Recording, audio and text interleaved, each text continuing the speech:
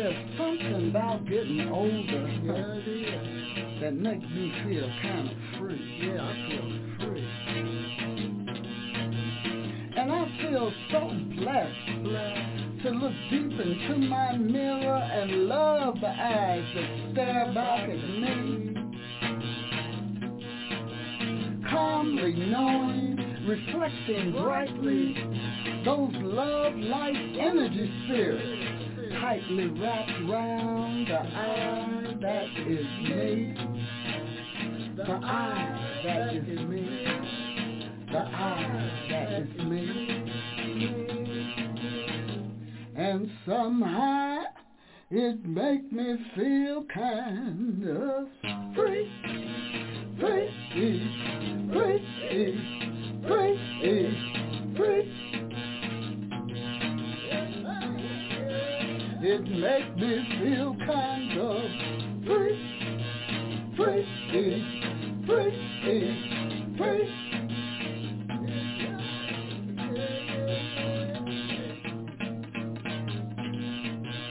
What a blessing it is to be surrounded by family and friends and people I love who also love me. And I dig so much, sending out those love boomerangs that grow and gain momentum, bringing zigzag lightning bolts of love right back at me. Again, and again, and again, and again, and again. And somehow it make me feel free, free, free, free, free, free. Good morning and welcome to Wanda's Picks, a Black Arts and Cultural program of African Sisters Media Network. And that's Mama C, or also known as Iya Osu Tunde Fasuye. How did I do, Iya? Iya Osu Tunde Fasuye. Yeah, a.k.a. Mama C. Yeah, good to hear your voice, sister. Good morning. Oh, good to hear yours, beautiful morning. Yes, thank you. Yes. Yeah. I Mama always is enjoy free. being on your show, sister. Yes, I'm free. That's right. At 70 years old, yeah, if you ain't free by 70, I don't know what you're going to do. Yeah, something to work toward. Yeah, totally. But you know, the whole thing around being free, it's staying free. How do you stay free? Hey, by being myself, by listening to my Ori, my consciousness, that inner me, and by embracing the Orisha who guide and protect me, and walking with my ancestors. That's how I stay free, in my spirit and in my actions. Yes. Well, I love your film, Nayatiti Medicine. Oh, my goodness. Yes. It is such a great story, so necessary and so beautiful. But before we talk about that, let me let our audience know a little bit more about you. Iya Osu Tunde is an internationally known visual artist, musician, performance artist, ATR priestess. What's the ATR stand for?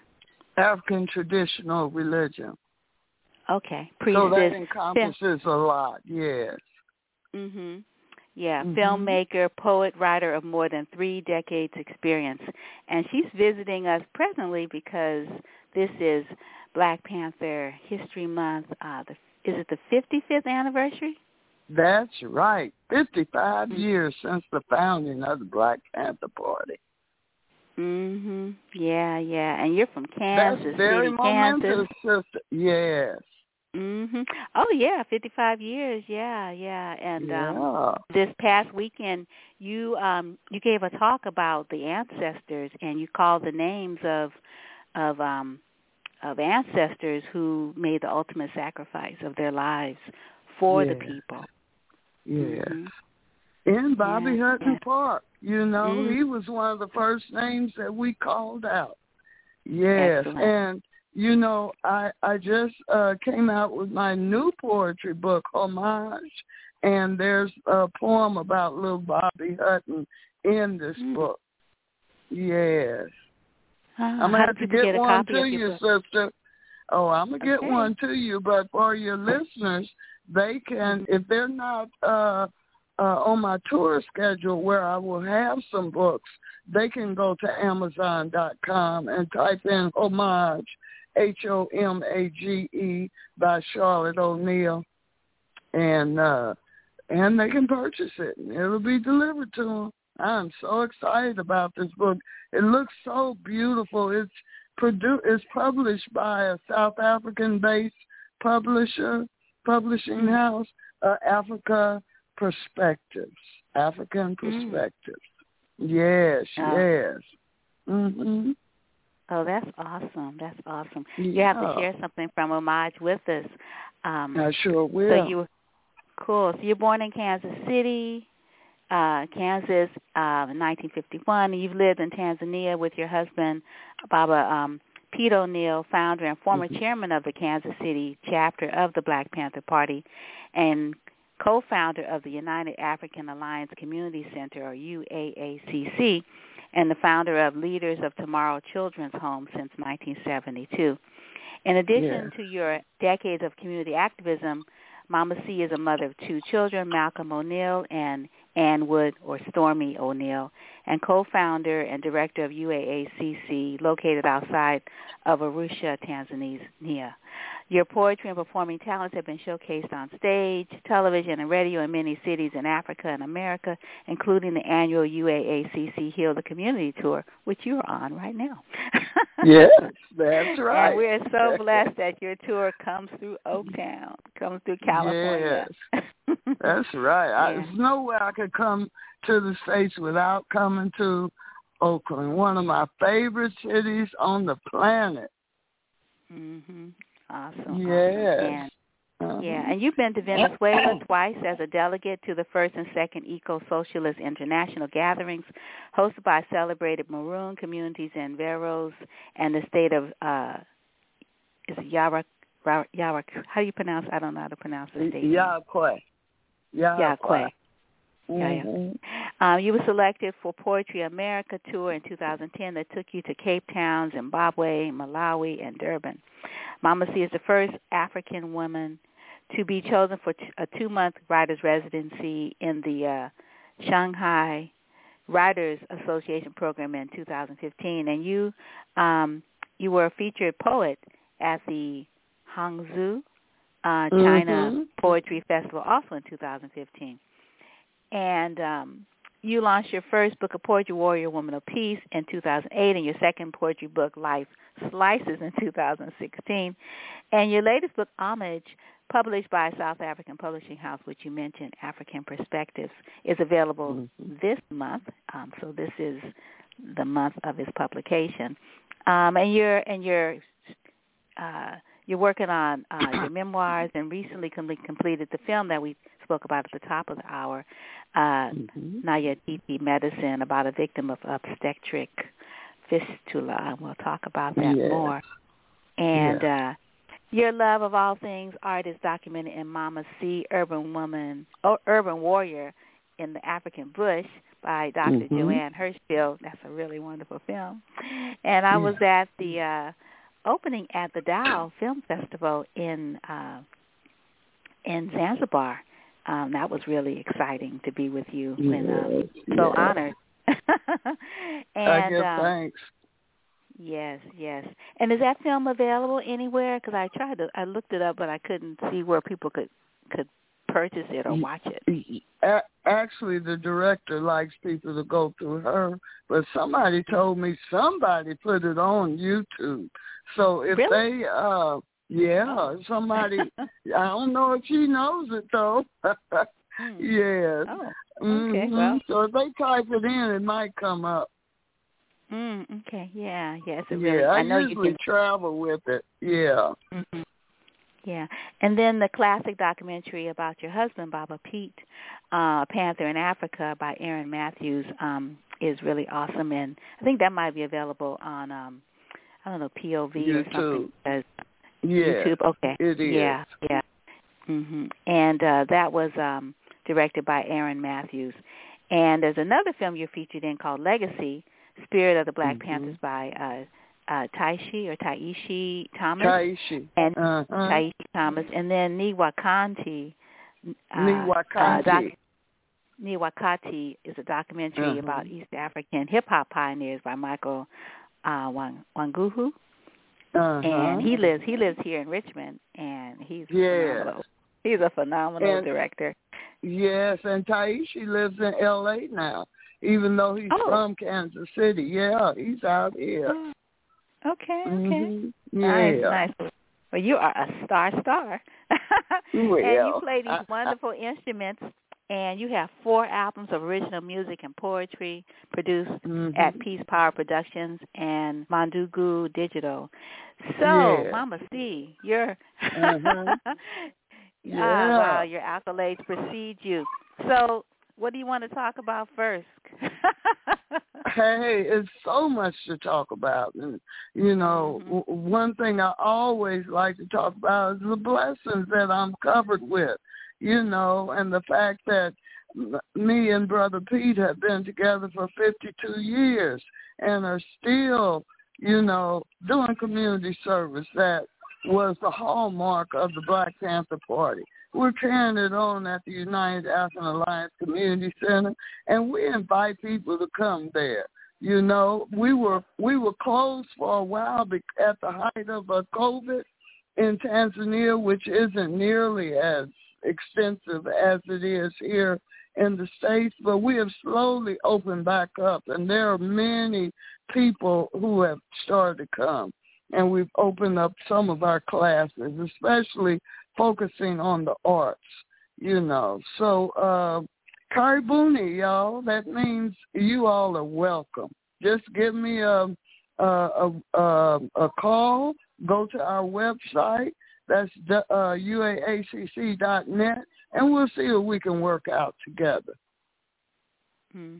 Yeah, it's really a beautiful oasis that you have there. And then, with, Baba Geronimo Jijaga, that the well that's right there that people can get water and they don't have to walk for hours and hours and hours. I mean, you're just such a blessing to the community. And after all, I'm sorry. After all this time, it's still functioning. Yeah, and and it's sort of like you talk about repatriation, you talk about going home, and you have a lot of homes. It's true.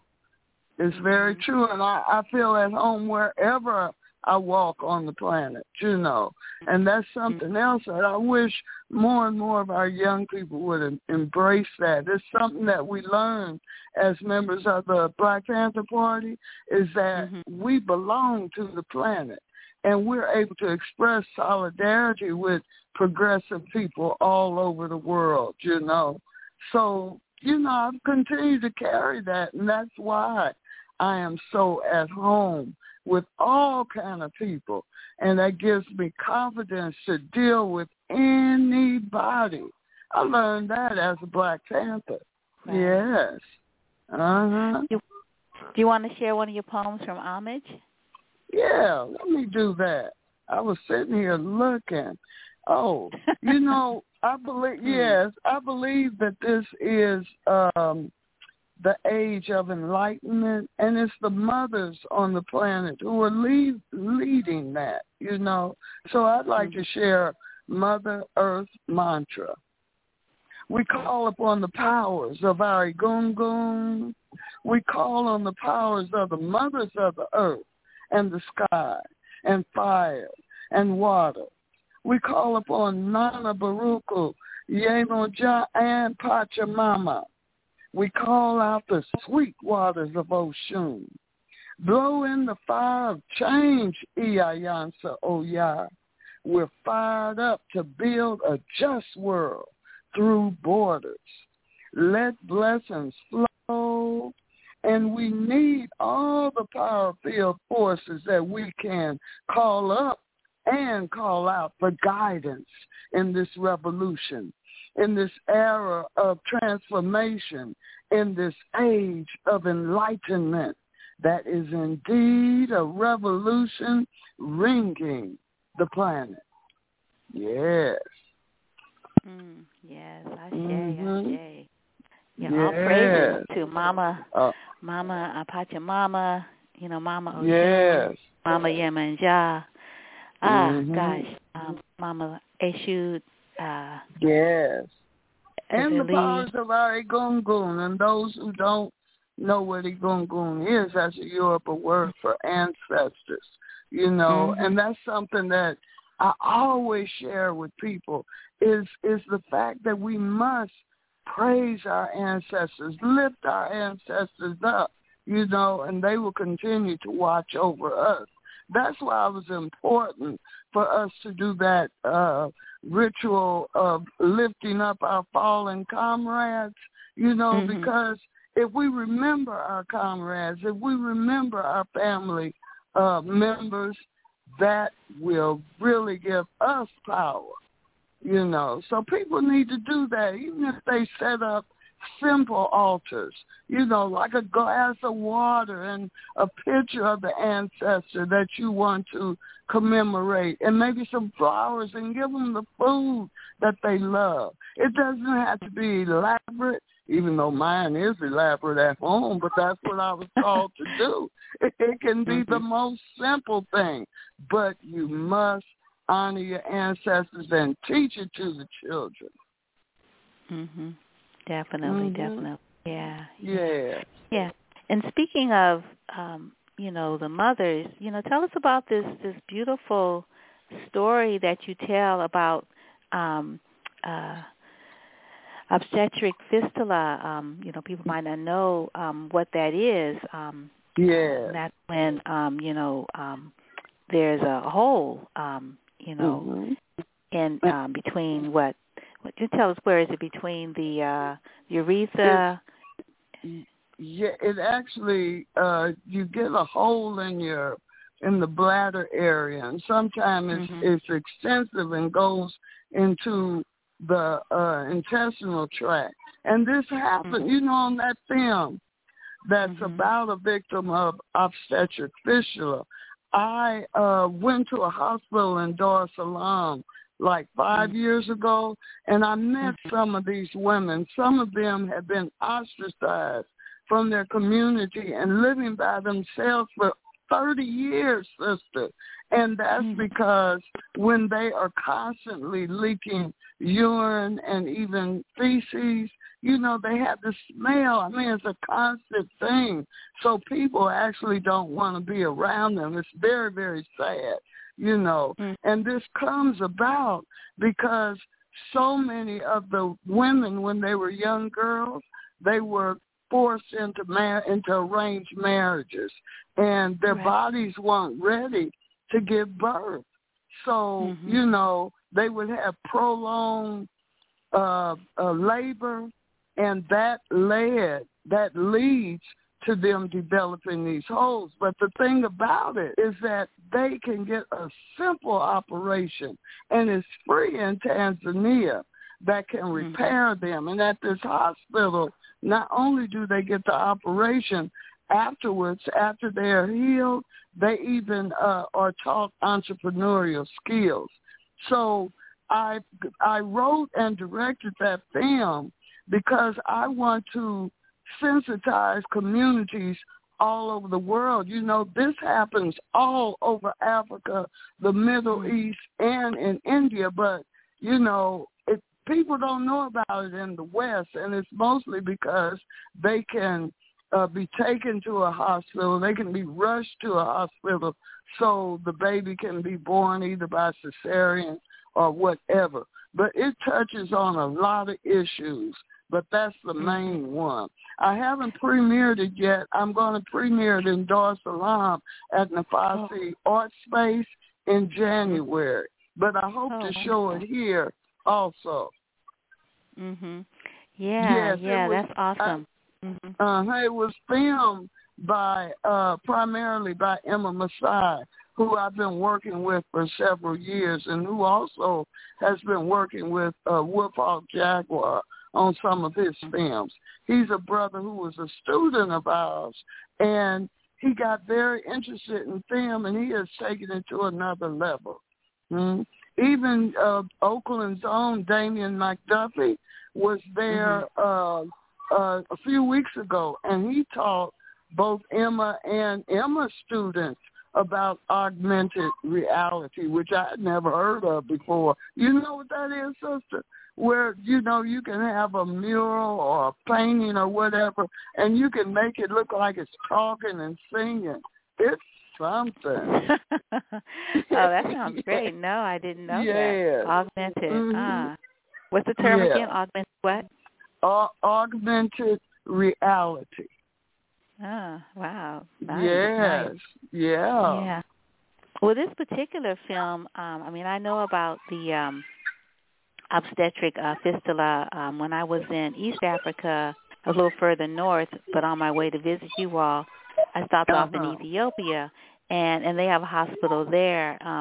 They didn't let me visit, but I had known about this being a possibility when children are married to adults, like little girls, like 12, 13, 14, when they're, after they get impregnated and they're trying to deliver 9 months later, their bodies aren't able to accommodate a child coming out of them. They just their bodies aren't big enough. They're not developed enough, and so they tear.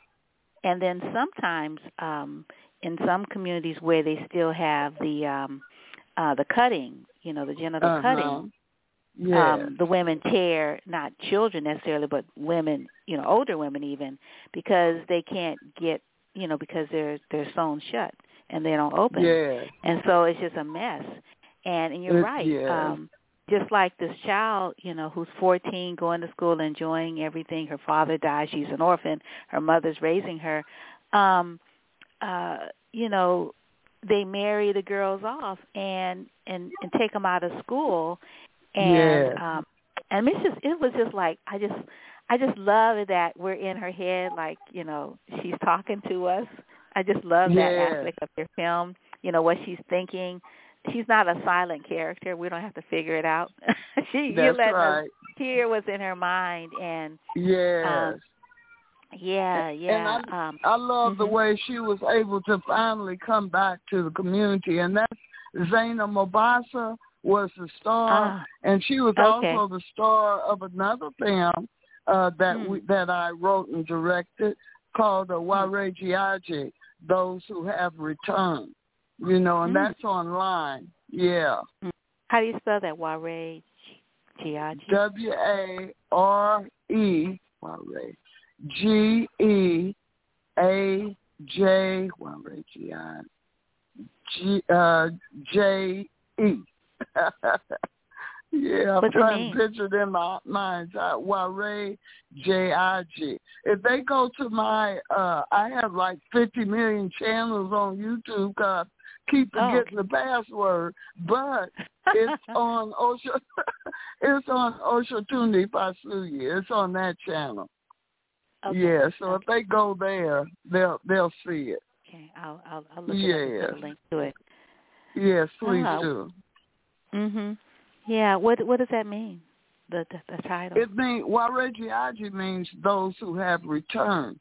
So in some cases, I refer to Africans born in the diaspora as Ware Giaji, because we have certainly returned, and I urge our communities to explore the world, to explore Africa.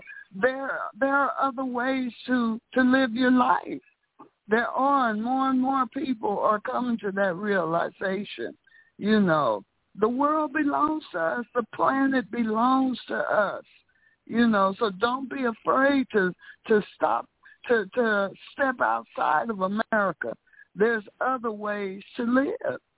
That's the truth. And I love to let young people know that, some who have never even been out of their community,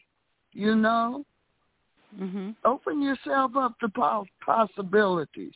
Explore. It'll strengthen you. And you can settle there in Africa. Yeah. Yeah, your sojourn there is so wonderful that you document it with your art.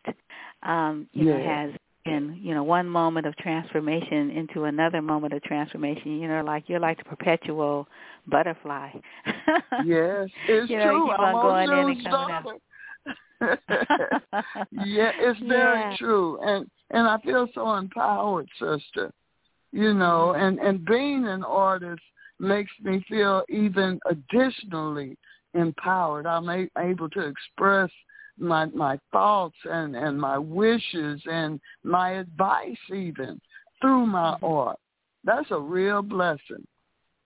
Right. Yeah. I was wondering if you could, in our closing moments, I got a couple of things. I was wondering if you could talk about this instrument. That TT? is the freedom. Yeah, that's freedom. For this child, mother, wife. She finds peace.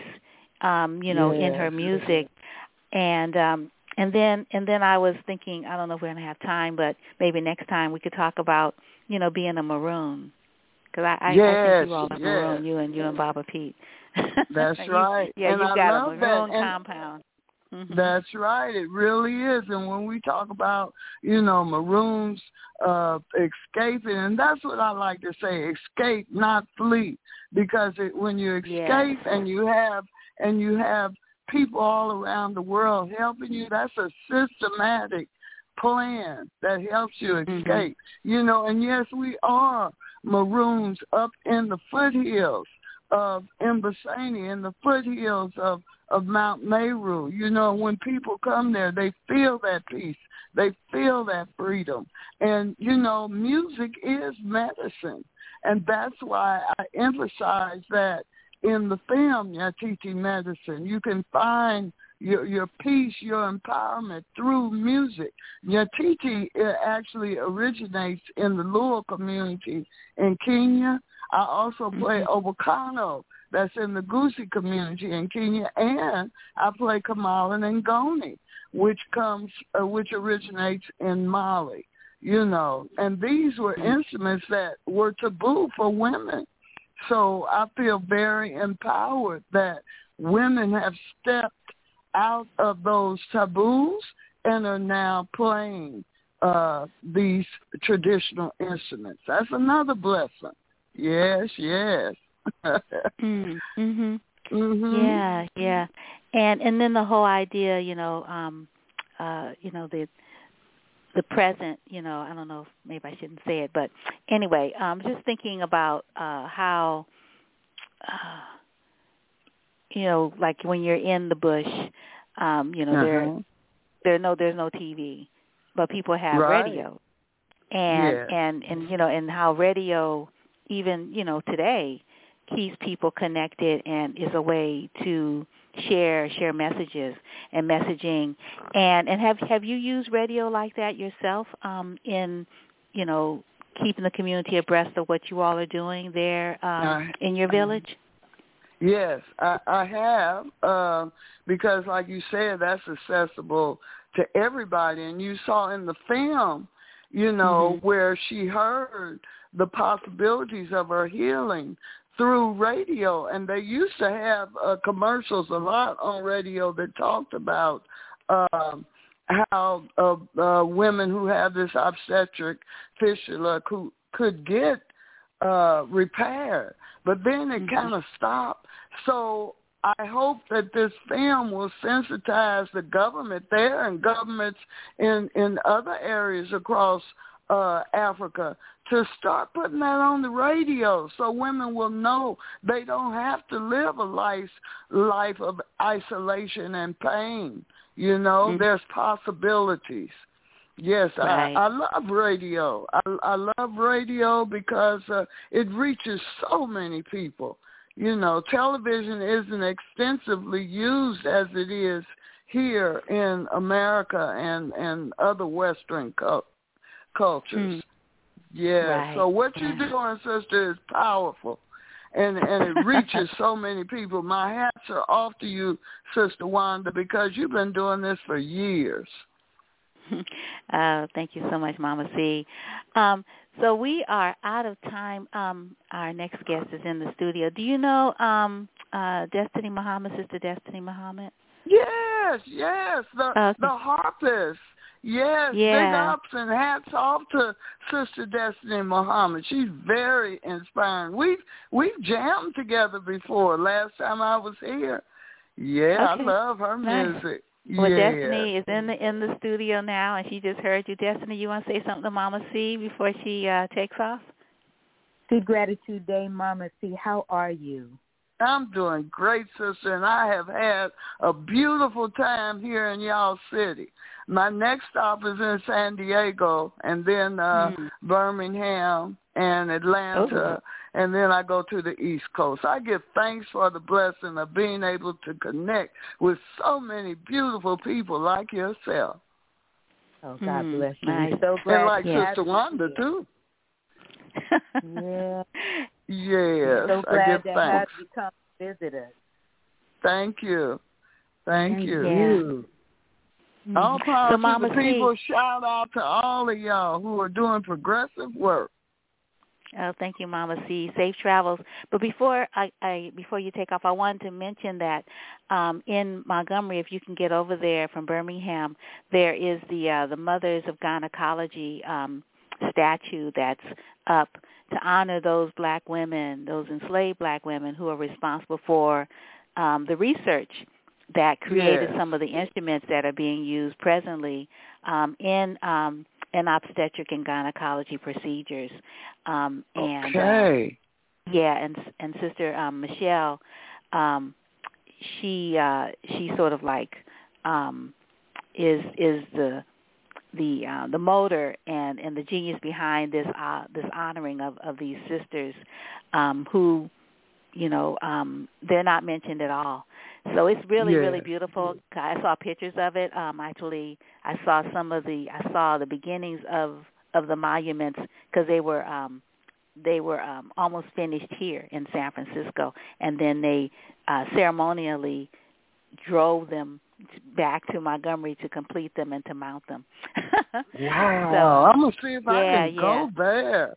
Ooh. Oh yeah, and then you could bless them. I'm sure with some music or whatever. That'd be so cool.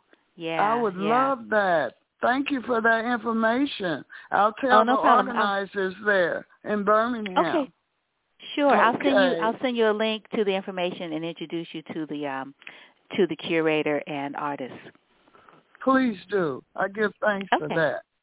Okay. All right. Excellent. All right. You take care. Much love. Thank you so much. Okay. Y'all have a good day. You too. Peace and blessings. Thank you. Bye-bye. Mm-hmm. Bye. Oh, good morning, Destiny. How are you? I'm doing very well, Sister Wanda. How are you? Oh, I'm fine.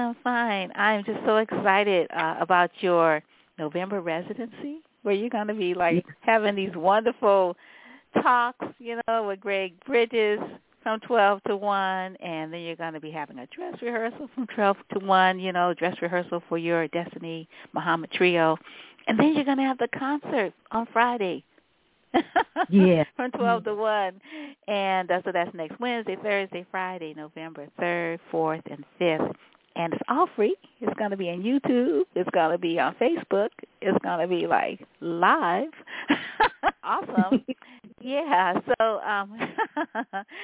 yeah. Why don't you tell us about it, and then we'll circle back and I'll read your bio.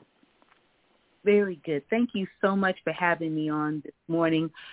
My digital residency would have been something that would have been in person, but due to COVID and the restrictions, the organization Chamber Music America, who has funded the digital residency, said that let's see how we can continue to support our artists with a continuing of a residency and just do it virtually, henceforth the digital residency. So when I submitted what my idea was to, one, have a talk with my musicians, with Greg Bridges' wonderful KCSM and KPFA radio personality, to interview us, if you will, and talk with us about what is it like to play with harp as the lead instrument, as a woman and a Black woman as the leader, and to play original and reimagined and work straight ahead of other artists with harp as the lead instrument. And that'll be primarily the conversation, and just digging in deep to find out more about who each of us are individually. For that date, it'll be Chico Lopez on upright bass and Leon Joyce Jr. on drums, my wonderful family of musicians. And that'll be that day, the first day, with the conversation. And folks are welcome to chime in with Q&A and hallelujah, and so glad to see you here. And then the second day will be a rehearsal where you get a chance to hear bloopers and us telling one another, get it right and have fun and such. And also getting a chance to really be in the room virtually, if you will, and experience what it's like for us when we're working out ideas or even sharing ideas about how to even make the music more wonderful and fun. And that'll also welcome Q&A. And then on the third day, we're going to actually have a mini concert, if you will, about 35, 45 minutes of just playing the music straight ahead, dressed cute, and open it up for Q&A where folks can talk with us again more even about having the music, and glad that the music is there. When will we be appearing somewhere live where they can come out, and just asking us questions about, who our inspiration is, more of that, and being able to do that virtually. And so as you shared, it'll be virtually 12 p.m. to 1 p.m. Pacific Coast Standard Time, and we'll stream it to Facebook and YouTube. Nice. It's going to be really awesome. Are you doing any original music? Yes, we're going to do probably 2 or 3 of my originals. Oh, nice. Will they be music we haven't heard before? Like, are there any surprises in store for us? There may be some music that my folks here in Oakland who haven't had a chance to hear it. My intent is to play a couple of the compositions that they may not have heard, and then one I'm going to reimagine with trio that I had only done with harp and saxophone. I had a chance to do it with incredible composer, saxophonist Richard Howell, and it's a tribute to the Coltrane. It's a tribute to whom? The Coltrane, the John and Alice Coltrane. Oh, okay. Oh, that should be really nice. Yeah, super. So you are a recording, performing artist, band leader, composer, and producer. Your genre, Celtic to Coltrane, is cool and eclectic, with a feel of jazz and storytelling to round out the sonic experience. You have curated concerts for Grace Cathedral, Christmas Concert Series, SF Jazz, tribute to jazz harp legend Alice Coltrane, and San Francisco Symphony Soundbox Series. You were featured guest for Grammy winner Kanye West's Sunday service, and you've shared the stage with jazz masters Marcus Shelby, Omar Salsa, Blue Note artist Ambrose Akin Musri, and Azar Lawrence, to name a few. You have headlined the Hillsburg Jazz Festival, Sundays in the Redwoods Concert, Seattle's Fest, Sundiata, and Butchertown Jazz Fest. What festivals do you want to, like, okay, I want to play this festival, I want to play that festival? Are there any festivals that you're like, okay, I got to do that one? Yeah. I was thinking about the Black Sea just in my brain, but it would be so cool to see the Destiny Muhammad Trio at the Black Sea. That would be so cool. But anyway. Oh, yes, all of that. Most definitely, all of that. Monterey Jazz Festival, Montrose Jazz Festival, LA Jazz Festival. There are a couple of festivals on the East Coast. There's the Detroit Jazz Festival. Yeah. There are several. There's the Umbria Jazz Festival in Italy. There are several that I am excited to be invited to play at. I want to play at Kumba Jazz here in the West Coast. I want to play at the Earshot Jazz Festival in Seattle. All of that. Nice. Yeah, that's wonderful. I didn't know there were so many that you hadn't played yet. I'm like, whoa. Okay. Oh, it's coming. Yeah. It's coming. I am preparing myself for it and excited about it. I have wonderful players that I love the word conspires. At its origins, in its Latin origins, it means to breathe together. And when I find that I'm with a group of people and we're breathing together, you can feel it in the music. It has that something that je ne sais pas, the French say, that you just can't touch, but you know that it's there. Oh, wow. Yeah. Breathe together. That's beautiful. It comes. The fire has gotten such a bad rep that in its origins, it means to breathe together. Yeah, con with breath. Yeah, very nice. Yeah. And you are the principal harpist for Jazz Master Eddie Gale's Inner Peace Orchestra. Yeah, shade to Eddie Gale, miss him. The Oakland Community Orchestra, and you perform with the Awesome Orchestra. Who is the Awesome Orchestra? Is that all caps? Girl, the Awesome Orchestra, a bunch of, if you saw maverick, crazy nuts, but when you put their instruments in their hands, oh my God, and you see them purple hair and tatted out. Pardon me. Oh, you're gonna let me get to that? So my wonderful husband is listening and he's excited. So one of the reasons is because I have just been placed on board as an Awesome Orchestra harp ambassador. So I send it out there to the harpists. Yeah, I'm so excited about this. Awesome Orchestra is a group that started about 8 years ago, and it was a bunch of friends, bunch of youngsters, millennials, who they wanted to play European classical music, but they wanted to expand the boundaries of what it looked like and what its possibilities are in an orchestral setting. And they were just hanging out and playing, and they had such a good time. They said, this is awesome. And from that, they decided that they would create the Awesome Orchestra. And my first playing with them was maybe about 6 years ago. So they had only been around 2 years then. And they did America's Night Out at the Oakland Main Library on 14th Street. And literally the library has this kind of I'm calling it a pit, if you will. And we were seeing a bunch of youngsters and people, I don't even want to say youngsters, people were jumping off the bus, running off of their cars, coming on their scooters and skateboards to play this music.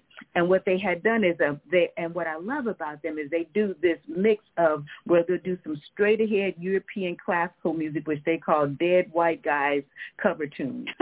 Oh, that's funny. Dead white guy cover tunes. That's cute. Cover tunes. But then they'll also turn around and they'll do, like they did an arrangement of Stevie Wonder's music. And so for full orchestra, and people come out to play this music. We were probably about 200, 300 deep at the Oakland Main Museum, the Oakland Main Library in Oakland. And folks that you had an audience of folks that were coming were excited because literally what they call them is sessions. And we run the music and then we run it all the way through until we have it and the audience gets excited. And we do about maybe 3 or 4 compositions or arrangements of things. I got featured about 3 years ago. They had done an arrangement of a video game called Legend of Zelda with harp as the lead. It was so fun because they come up unlike I came up with Looney Tunes where if you ever watch Looney Tunes or Bugs Bunny, those musicians who played that music were state of the art. They just partnered great music with cartoons. Now we have contemporaries who are coming up with video games and anime, and that music is what runs through their brain, and they take that same music, which is a lot of time electronica, and they'll arrange it for full orchestra because they have a relationship with that music.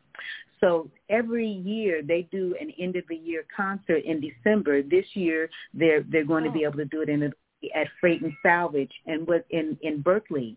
And so it'll be a full-on of a number of the compositions that have been played throughout the year for sessions. And so it will be performing. It will be in our dress concert blacks and playing this music. And I want to say you can purchase tickets online at Awesome Orchestra. I believe it's awesomeorchestracollective.org, or Freight and Salvage may have it on their marquee and website as well.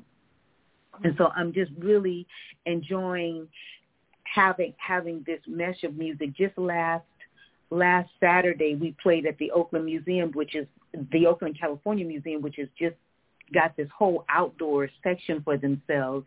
And we did this mix. I'm calling it a mix. It was a mix. They did an arrangement of Chaka Khan's Sweet Thing with Vivica Hawkins and two other wonderful women as the vocalists singing. But they did an arrangement of Sweet Thing that also meshed into That's the Way of the World. Wow. And it was just really fun. It was, at that time, it was probably maybe 110 musicians because they're still dealing with the whole CDC COVID situation and making sure that we're all masked and socially distanced apart as much as we possibly can. But it was outdoors as well, so that made it even more fun. So we had a beautiful audience of folks that came out, sat on the lawn, and we worked out this music in session in real time with folks there. And they bring in guest conductors who, and I also want to touch on conductors too, since we just have one who's just joined the Ancestors. Yes, but they Michael bring in Morgan. guest conductors, exactly, of folks who I didn't even know these conductors, but they'll have them come and conduct various pieces.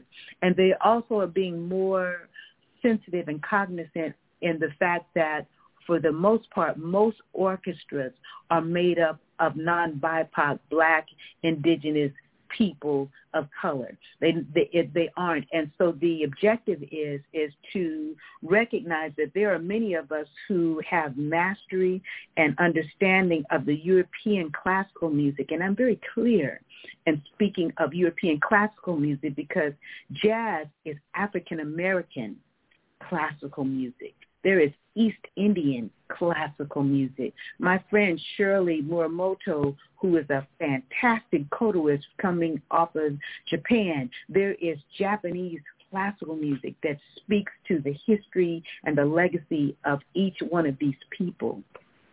So I like to make sure that for myself, it's important for me to identify to identify the culture and the people who have produced these music and not blanketing them, because each one has a conversation that is rich in the culture and history of those individuals and that collective of communities. Michael Morgan, the maestro. I didn't get the chance to play under his baton. However, Michael Morgan came out to one of my, I believe it was a story time, and that Chris Will had invited him at, and he said, ooh, that was a great show. He was really excited.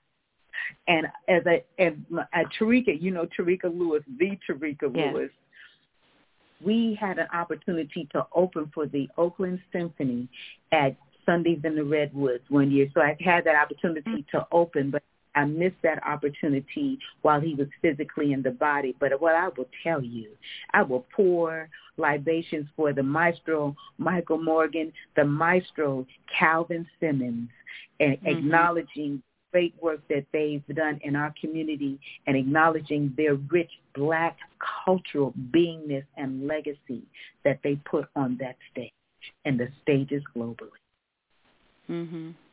Yes. Yeah. I had a question and it flew away, so I had to come back. So we're still working our way through your bio, and we only have 10 minutes. So I want to give you an opportunity to talk about Eddie Gale, because Eddie Gale is another one of those illustrious ancestors. His Inner Peace Orchestra and the work that you've done. Yeah, because he passed. Was that the year before last? Yeah. Yeah. I was just like, what? He's no longer here? I mean, like people are just like Michael. It's like, oh, yeah. And just like, Papa Zach. It's like, Zach. whoa. Papa Zach. Yeah. And so that means that I'll use the word burden as I hear it, the burden is upon us who walked with these giants while they were physically with us, to make sure that their legacy does not get erased, because we are by being negligent, by not speaking their names in the most highest form. Mm-hmm. Papa Zach, I had the opportunity. I think I was on some shows where he was there with Diamana Cora, but didn't get a chance to play with him on an ongoing. But he was definitely someone who we would speak and talk, and he even shared with me that years back he had written a score of music that included harp, and I want to say he did it for the Oakland Symphony. And now as he has ascended, once the family has had a chance to deal with his ascension, I would like to speak with them about the possibility, is that score available, and could we take that music and actually do a tribute to him? That would be beautiful. To revisit those works. Don't just let them sit and get mold and crunchy somewhere. That music still deserves the same life.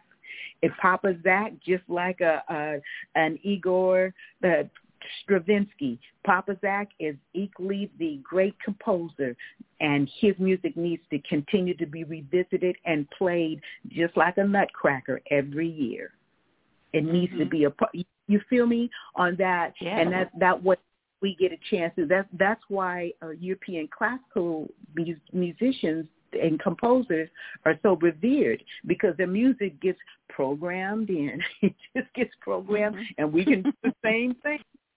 We sure can. Definitely. I think one of the challenges sometimes with us, and I know we're getting at time here with us, is as Black folks and people of color, is that our creativity starts to flow, and it's not that we're bored with what we just did. We said, okay, we did that. Let's do something else. Mm-hmm. Well, my other folks will say, shoot, we're going to keep running with this. We're going to reconfigure it and make it and program to, charge a ticket price for it. And it becomes a way of continuing to acknowledge that individual by playing their works and singing their songs and telling their stories.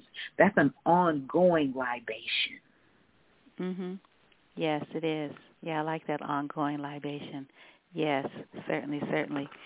Well, in our closing minutes, I wanted to, and people can go to your website, Destiny Muhammad. Is it Destiny Muhammad? Muhammad, is that your website? What? At DestinyMuhammad.net. Okay, .net. Right. Yeah, and you've got some really nice music there people can listen to. Yeah. Yeah. So tell us about sort of your calling, and particularly, you and Alice Coltrane, and your story time that usually happens in November. Are you going to be doing it this November? What I have, based on what has happened with COVID, actually forcing myself and my entire artistic community globally is learning to do things virtually. And so last year what I did was I have a younger sister who said, you're going to do 58 stories in 58 days. So this year I'll be 59. And so what I've chosen to do is to take story time and do it virtually, where I would do a 20, 30-minute segment on Facebook. It's me and harp, vocals, and telling some stories, and closing out with an affirmation, and doing those 20 to 30 minute segments every day for 59 days, which would take me into December. And that's how we have been able to continue story time, because COVID had shut down every venue, some even closing completely. And so my house, if you will, the Malunga Castle Center for the Arts, that has its own 300-seat theater, not being able to do story time in that space, literally take the camera, point it at myself, and send it out. Look, I'm going to be on Facebook these days. Come on through. We're going to do story time here. So when are you starting? When is the first day of the Sojourn start? It will start on Sunday, November the 14th, because that was the day that I made my arrival on the planet. Yeah, wonderful, wonderful. Yeah, and so to whom do we owe the pleasure of your presence? We owe the pleasure of my presence to Marva Vianne Colette Butler Lewis O., that's my mom, my father, retired Naval Chief Petty Officer Charles Raymond Lewis. On that legacy is also my grandmother, Helen Ann Butler and James Butler, my great-grandfather, Grandfather Butler, and my great-aunt, Aunt Beulah. These are the ones whose names that I can call in this breath that I know. I'm looking forward to actually doing a genealogy so I can trace even further back than a great-great-grandparent. Nice. Yeah, well, you got Tarika Lewis. She is like, man, she knows how to do that. I know, and she has been diligent since I came. And one of the beautiful things also is that Tarika and I actually share a maiden name. My maiden name is Lewis, and so we have often said that we are cousins. We just don't know who was the middle individual that actually us together, and the same last name spelling. Since I met Tarika in 1996, 97, she has always been about tracing us as far back as possible. She has always been doing that. We're talking, like I said, 1996, 97, where she says, I need to know who my people are, whose shoulders, she said, does she stand on, so she can acknowledge them properly. Again, just like our contemporaries, our European contemporaries who can talk about, my folks were a part of that first ship of people who came through Ellis Island, or even further back than that. They can, many of my contemporaries can trace their families back 16th, 17th century. Yeah, right. Yeah. Well, I want to congratulate you on your digital residency, and I know you are preparing right now a sound check for another appearance, another performance. You want to tell us about it?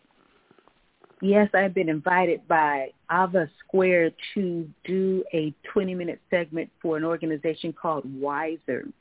And this is the second invitation that I received from them to share music, and they also want to know a little bit more about the Harvest from the Hood. So I'll be doing that today. The event goes from 11 to 12:30, and I'm placed somewhere in that segment there. I don't know if it's actually open to the public, but if it is, I will send you the link or paste it on Facebook and Instagram. Okay. All right. Excellent. And so got a minute. Anything you want to say in closing that we didn't get a chance to touch on? I just think your work is so healing and so necessary. Mama C, her work. I think the artists are so central to our staying human. Staying, continuing to be people with heart. And so really happy that you've got that instrument that, sort of tugs at, like sort of it sort of enlivens, our spirit. I would just share that Sister Ashara and Degayo, I believe, I pray I'm pronouncing correctly, refer to us as the first responders. And yes. You feel that? And yes, and I so do. Yeah. Rooted in that recognizing is that one of the things that we have learned to do in this incredible pandemic time is to respond and literally document the times through our artistry. And I know our time is here, but one of the things that I enjoy as we are stepping into the next evolution of who we are past pandemic is walking through the streets of Oakland and seeing this urban gallery. It has been one of the most beautiful things where folks just took to the streets and just said, we're gonna paint, we're going to sing, we're going to play. Wolf Hawk Jaguar said to the rest of the world, I love you and I'll see you soon. Just that. And eat so much more. And even thanking you for Sister Wanda for continuing to saying, well, we may not be able to do terrestrial, but celestial, which is the radio, is what we're going to continue to do and speak and put our words and our names out there so they can continue to live in an artistic way, in a rich way, and in a no-nonsense way, in an uncompromising way. We thank you. Oh, you're quite welcome. You're quite welcome. Thank you as well. So give your website one more time so that people can stay in touch and follow you. Sure. DestinyMuhammad.net, DestinyMuhammad.net. Also feel free to catch me on Instagram, Destiny Muhammad Music, Facebook, Harper's from the Hood, and on Twitter, Sound Sculptress. Awesome. Well, looking forward to the 20 to 30 music beginning on the day you came into this particular iteration of your life force, November 14th, 59 days. Oh, that's going to be so cool. Oh man. It is really, really fun, and I'm trying to switch the time a little bit because I had folks tuning in from the East Coast. I would do it from 9 to 9:30 on daily, but folks would, on the East Coast it's midnight. That's it. Oh, you mean PM? I thought you meant morning. Oh, no, it was in the evening. So I'm thinking that I might move the time up to about 6 or 7 o'clock, so that way that my folks on the East Coast who now may have to actually migrate and physically go into a workspace, right. They can tune in, not be tired, because the support was rich. And folks, when I told them, well, my time is up, no, don't leave us. Yeah, don't yeah, leave. how wonderful. Yeah. Well, have a wonderful session today with Wiser, and thank you so much for popping in, and greetings to Brother Chriswell. Assalamu alaikum. Alaikum salam. It was him and the big, so excited. How are you, my sister? Oh, I'm doing so well. It's just always great to be in your company, you and your queen. It's always really wonderful. It really is. We are really, really grateful. So I don't know if you have other guests, so I don't want to take up more of your time because, I can talk about a million of things. I have a pre-recorded because, you said you had to get to your sound check, so I didn't want to, hold you up. But you did mention to me this women's, and I'm looking for it. I can't find it. This concert. Women's Jazz Festival, the Palm Spring Women's Jazz Festival, yes. And they the founder, her name is Jay, and I apologize, I don't remember her last name. She had reached out to me because they're going to be doing a tribute to Alice Coltrane, and I want to say she had reached out to me in early mid-September and asked me to do a pre-recorded, about a 10, 15-minute pre-recorded content and tribute to Alice. And so they were going to do this virtual portion of the festival, and I spoke with her on Saturday, and there seemed to be some challenges that were happening, and I'm not sure, so I'm not certain if even the virtual will actually happen in November or if they're moving it to December. So I recognize that you had went to the website and there wasn't a mention of me, so I don't know how they're trying to reconfigure things, but the objective was for them to do this tribute to Alice Coltrane. And this particular festival is focused in on women jazz artists. And the objective is so as women jazz artists, even when they have it in the physical, only women can be on the stage performing. Only women. So those of us who have been playing perhaps with men as our rhythm section or are part of our entourage, we either have to reconfigure ourselves or play solo. Oh, okay. Yeah. We either have to reconfigure ourselves and invite women that we respect to play with us, or play solo on our selected instruments, rather. Mm-hmm. Have you decided which way you want to do it? Because you play with women, so that should be no problem.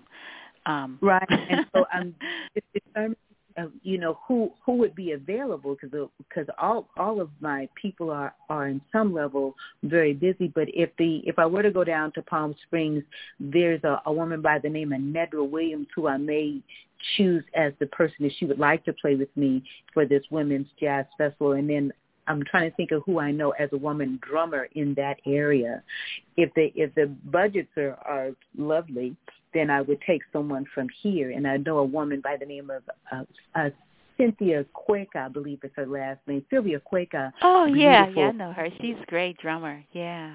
She's a great drummer, and seeing if she would be interested in playing with me. And then there's Anissa Strings, who plays upright bass. Oh, and I'm trying to, yeah, she's great. I had her on my show a couple of weeks ago. Yeah, she's fabulous. So she's fabulous. So just that I'm blessed to know some wonderful women musicians, and seeing if they would love to play with me in a Palm Springs setting for the festival. Yeah. So, yeah. Do you know Ruth? Ruthie? She's also a drummer. She is so fierce. She played with me for a tribute to Alice Coltrane. I had totally, and I shouldn't, because she and I were both in the Oaktown Jazz Workshop as students. Yeah, she came. Oh, really? You were a student in Oaktown Jazz? Yeah, because she came up, as a kid, Oaktown. Yeah.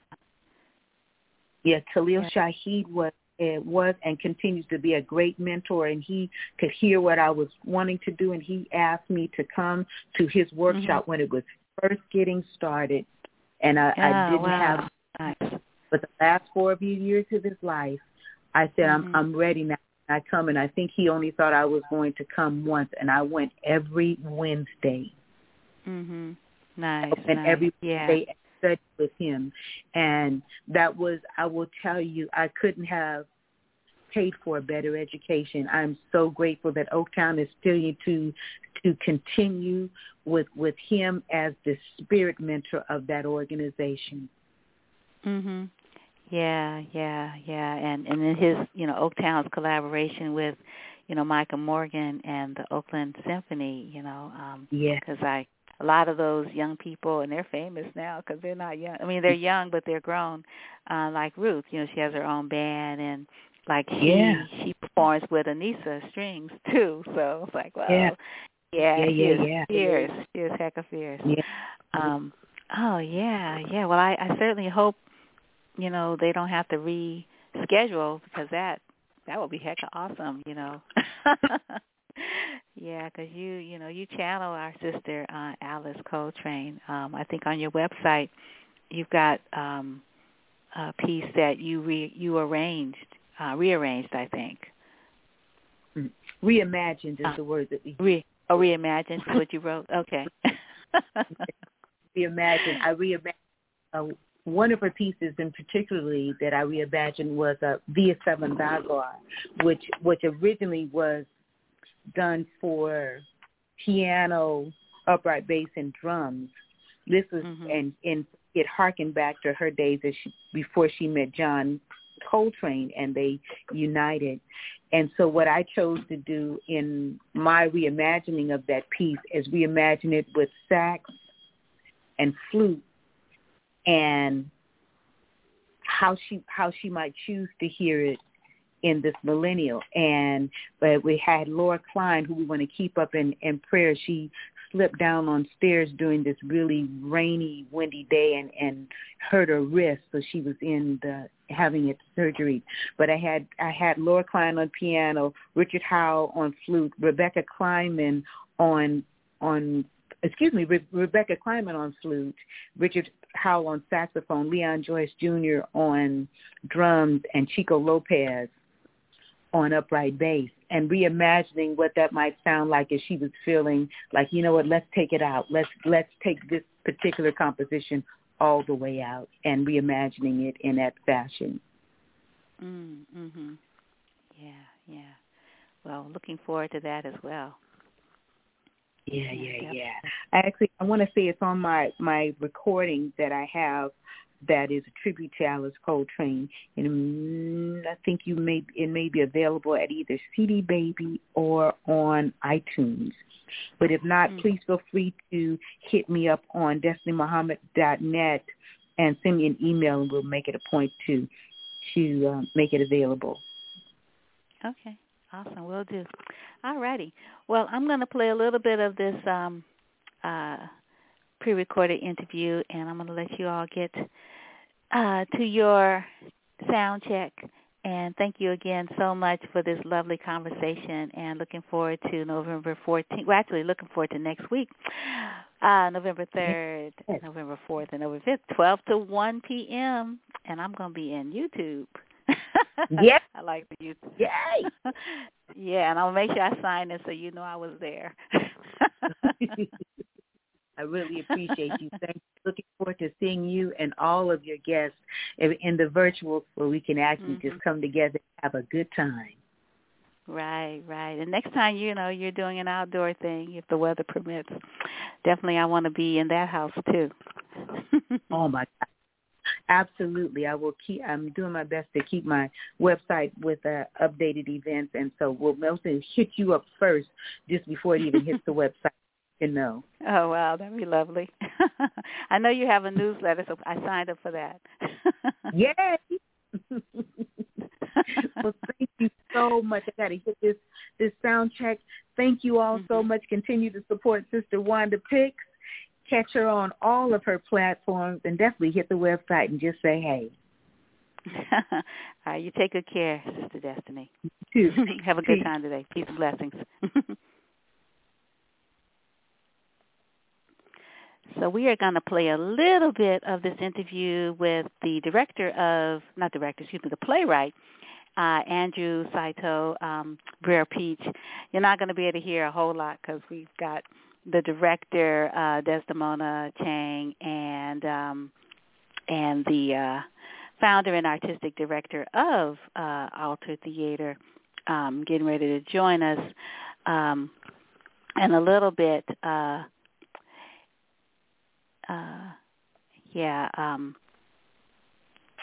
See Jeanette Harrison, and then we're also going to be joined by the dramaturge Yvonne E. She's a co-dramaturge. So anyway, they're going to join us and talk about this wonderful, wonderful play. It's a radio play, which stars Crystal Lucas Perry, Michael Jean Sullivan, Risa Machina, and Kevis Hillocks. And it's opening, the press opening is October 17th. So that already happened. Have been available since Thursday, October 21st. But it continues through December 12th. And again, it's a radio play. So you listen to it. So it's really, really wonderful. Got a chance to catch it.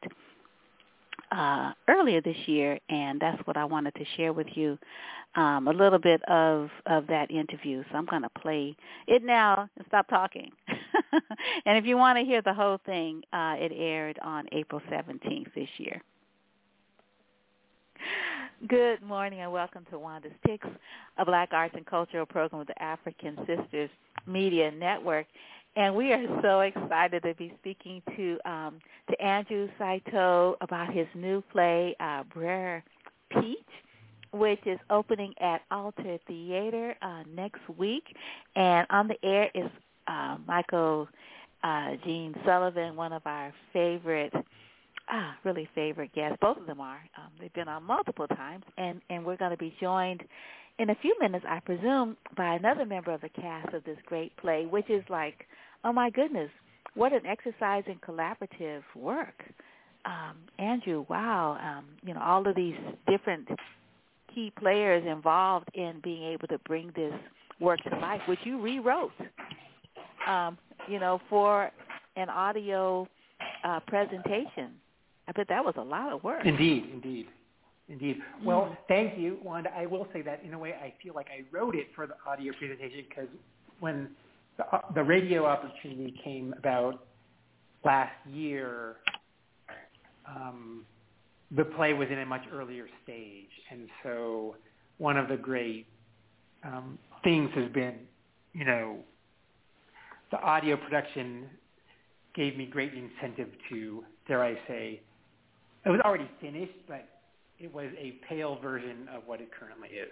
And so the collaboration of Michael and Reza, who will join us, and particularly I want to shout out Ivan Adibiria, Artistic Director of Parsnipship, the producing partner with Alter Theater. Ivan served as dramaturg along with another awesome dramaturg in the early stages named SB. I will get you SB's full name right now. But their dramaturgy of Ivan and SB was really crucial. SB Proctor. They're both in New York, so this is also both a bi-coastal, nationwide, because we have an actor, Crystal Lucas Perry, in Detroit, and I'm in Mexico. I've been in Mexico for months now. And you're in Mexico? Oh, wow. Yes, indeed. So, but the collaborative aspect has been totally fundamental and central to the play reaching its current form. Wow, yeah. Risa, how do you pronounce your name? It's Ressa. Ressa, okay. And how do you pronounce your last name, Ressa? Machina, yeah. And you are the kid. I am. Correct. With the magic peach. Yeah, with the magic peach. Wow, I can hardly wait to hear you all bring this work to life. Oh my goodness. Oh wow, Michael, you play so many different roles as an incarnate spirit. You're having a lot more fun in the new way you can choose different bodies as opposed to the old body that was tired of being a mailman. Yeah, it was interesting. I mean, there was one part when we went back last week and we were, re-recording some lines to try to get everything just right before it's going to actually get all put together. And I was being asked to go back. I was like, well, can we get this one line from you? And I was like, yeah, sure. I'll go back and do that one line. And then I was like, well, why don't we do the lines going into it and the lines coming out of it? And I was like, all right. And then I realized, actually, those were all my lines. I had the line before it as one character, as like Brer Cicada, and then I had to do the catfish line. Then I had to come back as somebody else, and I was like, oh, God. It's fun doing it, but, it's getting a chance to really, you can stretch in a lot of ways doing radio in a way that it's difficult to do or impossible to do on stage. But it'll drive you a little crazy. Right. Not that it was a long trip for me, but... Yeah. I really want to hear catfish. Catfish sounds pretty phenomenal. But then possum does too, playing dead all the time. Well, I had to play. I didn't get to play possum.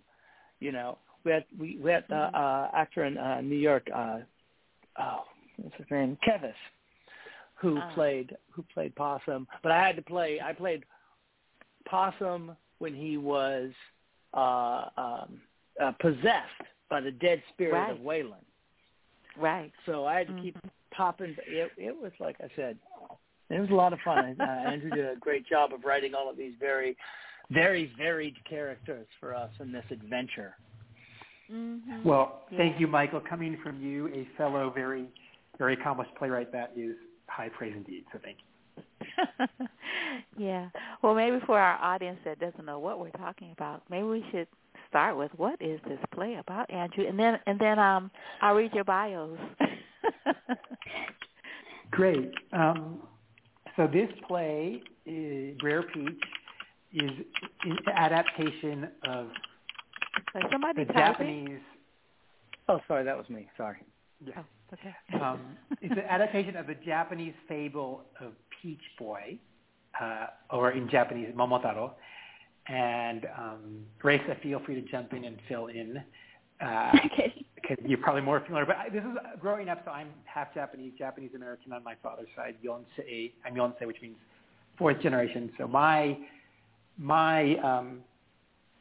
Japanese half of the family came over to the California from Japan in between the 1890s and the early 1900s, right, just at the turn of the century. And but I grew up not with tons of Japanese culture, but with this one book of Japanese called Japanese Children's Favorite Stories, and I had like a dozen or 15 illustrated stories, but the one that was my perpetual favorite was Peach Boy, and it was a staple of me growing up. And Raisa, would you be open to briefly summarizing Momotaro, the legend? Yeah. So Peach Boy or Momotaro is a very, very famous Japanese fable, kind of like Little Red Riding Hood or something. Like everyone grows up reading it or hearing it or seeing it in some way or form. So it's about a story. It starts with two elderly couple, and they don't have a child. And one day the husband goes to the mountains to, harvest things, and then while the wife goes down to the river to wash some clothes, and then a giant peach just flows down on the river. To her surprise, she grabs it, she takes it home with her husband, and they're both like, "What is this? I guess we'll eat it. It's a big peach." And when they slice it open, a baby boy basically comes out or jumps out from the peach pit, and they decide to raise the boy as their own. The boy quickly grows up, and then one day decides that he wants to go, what's the correct word? Go fight some oni. And onis are Japanese giants, I guess. And they're usually like the bad, evil beasts. But on his way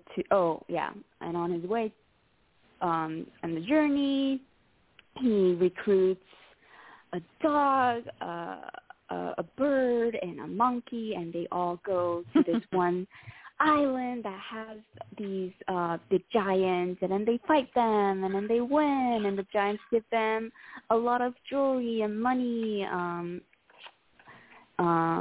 because they're defeated, and then Momotaro, the Peach Boy, gets to bring all the fortune back to his parents, and that's how the story ends.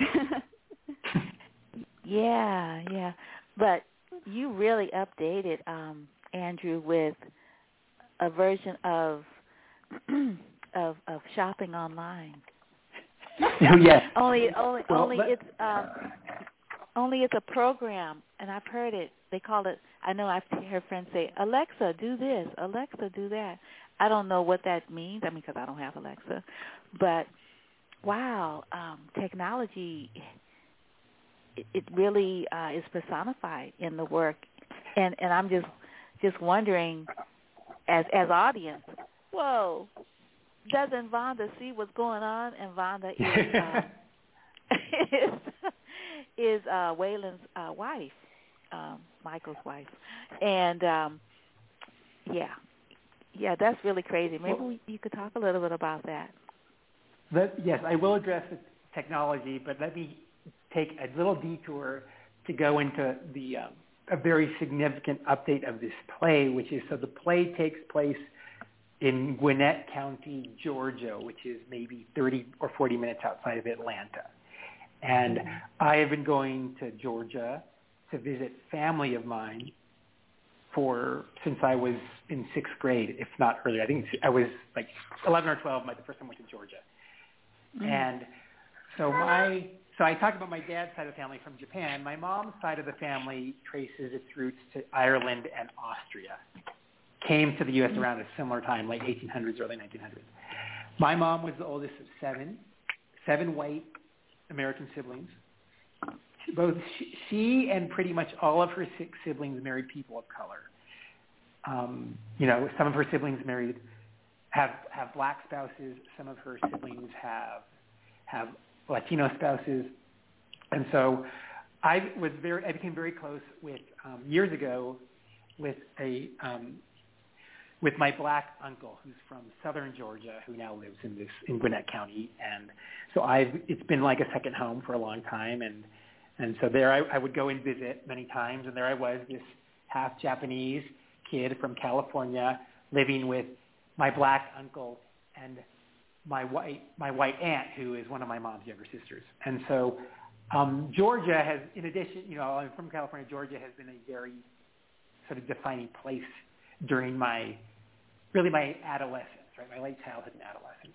And I've lived there a couple of times. And so it was in San Francisco like 2008, summer of 2008, right before I went to for grad school in playwriting at the University of Iowa. I was doing a Bikram yoga class near Haight-Ashbury, and I had this.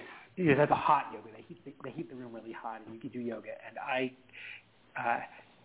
had this sudden vision during Shavasana, or corpse pose, in the hot kind of stinky room, sweaty room, of writing a play that set this Peach Boy, Momotaro, Peach Boy, the Japanese tale of the boy born from the peach in Georgia, the Peach State. And nice. And so that's why, because it has this peach connection, and also I have a long history in Georgia, and I have this beloved black uncle, and then all of his sisters, and I've been down to Tifton, Georgia, and southern Georgia many times, basically often being or always being the only Asian person there, but often, the times when my aunt didn't come, being the only non-black person present, right? And and those being extraordinarily special moments, and in my 20s in particular, going down there for like Thanksgiving or my uncle's mother's birthdays. She's since passed away, but and so the play is the vision was that it was going to be a fusion of Japanese and Southern black cultures and folklores, and also also highlighting my love for Georgia. And this kind of fell out of the vision, but Georgia and Atlanta in particular is a very multicultural international city, and so I also wanted to highlight Georgia's diversity. Again, that kind of fell by the wayside. But then the Amazon thing entered because I spent a couple months in Georgia this past fall, and one thing is a couple of times I drove by what once was this big expanse of forest, and there was a lot of clear cutting going on to build an Amazon fulfillment center. So that's how the Amazon aspect and Alexa and the technology entered the play. Oh, wow. And it's so apropos that the play will be opening right now because of the unionizing of the Amazon employees, because of how horrifically they're being treated by the company administrators around breaks and even payment, particularly when people get sick. So it's like perfect timing that this will be happening, and I hope they are able to be able to formalize that union, because it'll be the first union in the company, in Alabama, not Georgia, but it's still in the South, not far. I mean, Alabama's not far from Georgia. So it's just really, sort of lifts that particular activity or action, sort of, I guess, what do you call it, reinforces it, which is in a good way. Thank you. Oh, wow. Well, that particular interview is with Andrew Saito, and Michael Gene Sullivan is going to be coming on a little later, and he's there. I don't know if you heard from him. And then Risa Machina was also there, and she talked to us about the story. And this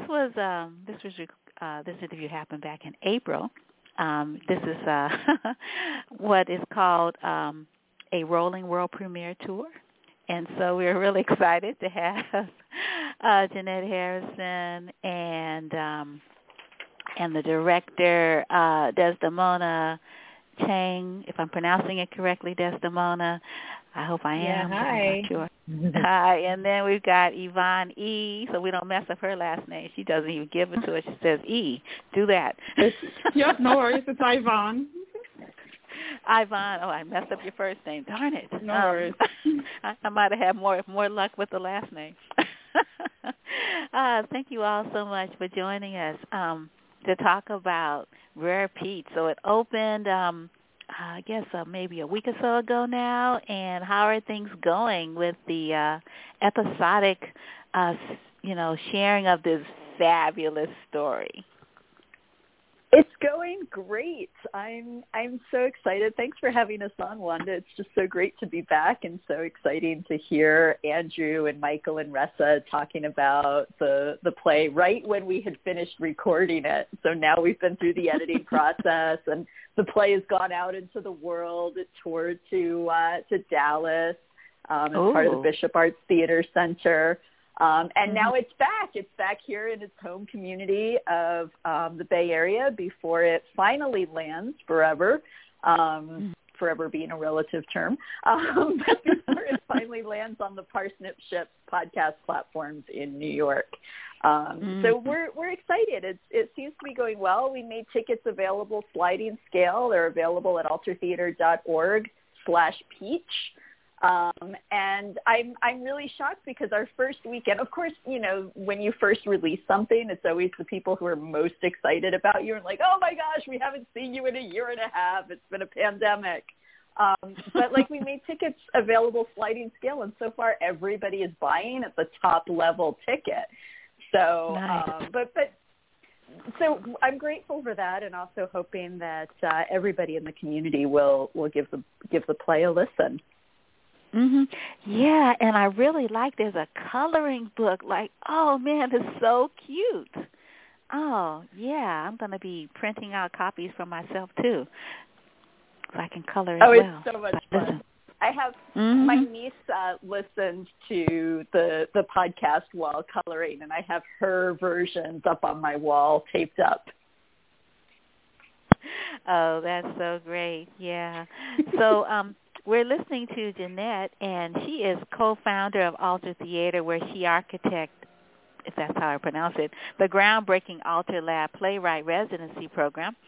She has shepherded more than 20 new plays to world premiere productions. A director, actor, and writer, she directed the world premiere of Circular by Laura Shamus and the TBA Awards recommended production of The Amen Corner by James Baldwin. That was really awesome. Alter Theater's world premieres of Alter Lab Commission Cow Pie Bingo, another one I had a chance to see, by Larissa Fast Horse, and Circular by Laura Shamus. And with Anne Bivner co-directed the world premiere of Alter Lab Commission Landless by Larissa Fast Horse, and The River Bride by Maricela Trevino Orta. With Alter Lab, she appeared on stage in Fool for Love, directed by, I don't know, do you all hear the noise in the background, or is it being canceled? Do you hear any noise in the background? Oh, good. No, just atmospheric. Oh, that's awesome. Yeah, because The hedges are being trimmed. I'm glad you're not hearing that. Let's see. With Alta Theater, she appeared on stage in Fool for Love, directed by the original old man, Will Marchetti. Is that how you pronounce it? Marchetti. After the fall, owners intimate apparel references to Salvador Dali, Make Me Hot, and in the Bay Area, premieres of Sex Parasite. What an interesting name. Two Sisters and a Piano.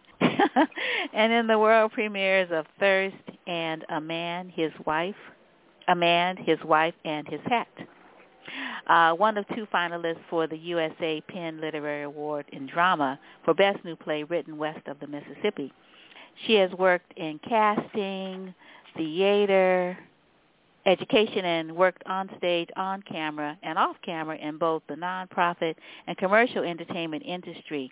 She's worked with Cutting Ball and Jesus Moonwalks the Mississippi by Marcus Gardley, winner of the Best Production and Best Ensemble from the Bay Area Theater Critics Circle, and a whole lot of other things. She received, so how did you come into theater in the first place? I'm looking for that information, but I'm not seeing it. So Jeanette, how'd you start doing what you do, and why did you co-found this theater? I guess in a nutshell, I was looking for a hobby so that journalism didn't take over my life in college, and we had a really active college theater department, so I stumbled into that, and then I forgot to leave. Oh my! Which college? I went to the University of Chicago. Mm-hmm. Yeah. And we had a really active student theater department, even though there was no official theater degree, because that would be too practical for the University of Chicago. But we were producing like 32 shows a year in our college theater. So we all got a lot of hands-on and practical experience. And that's how I learned. I love that. So, yeah. And then, who would have thought all these years later that journalism, that being an actor might actually be a more stable career than being a journalist. Yeah. Are you from Chicago?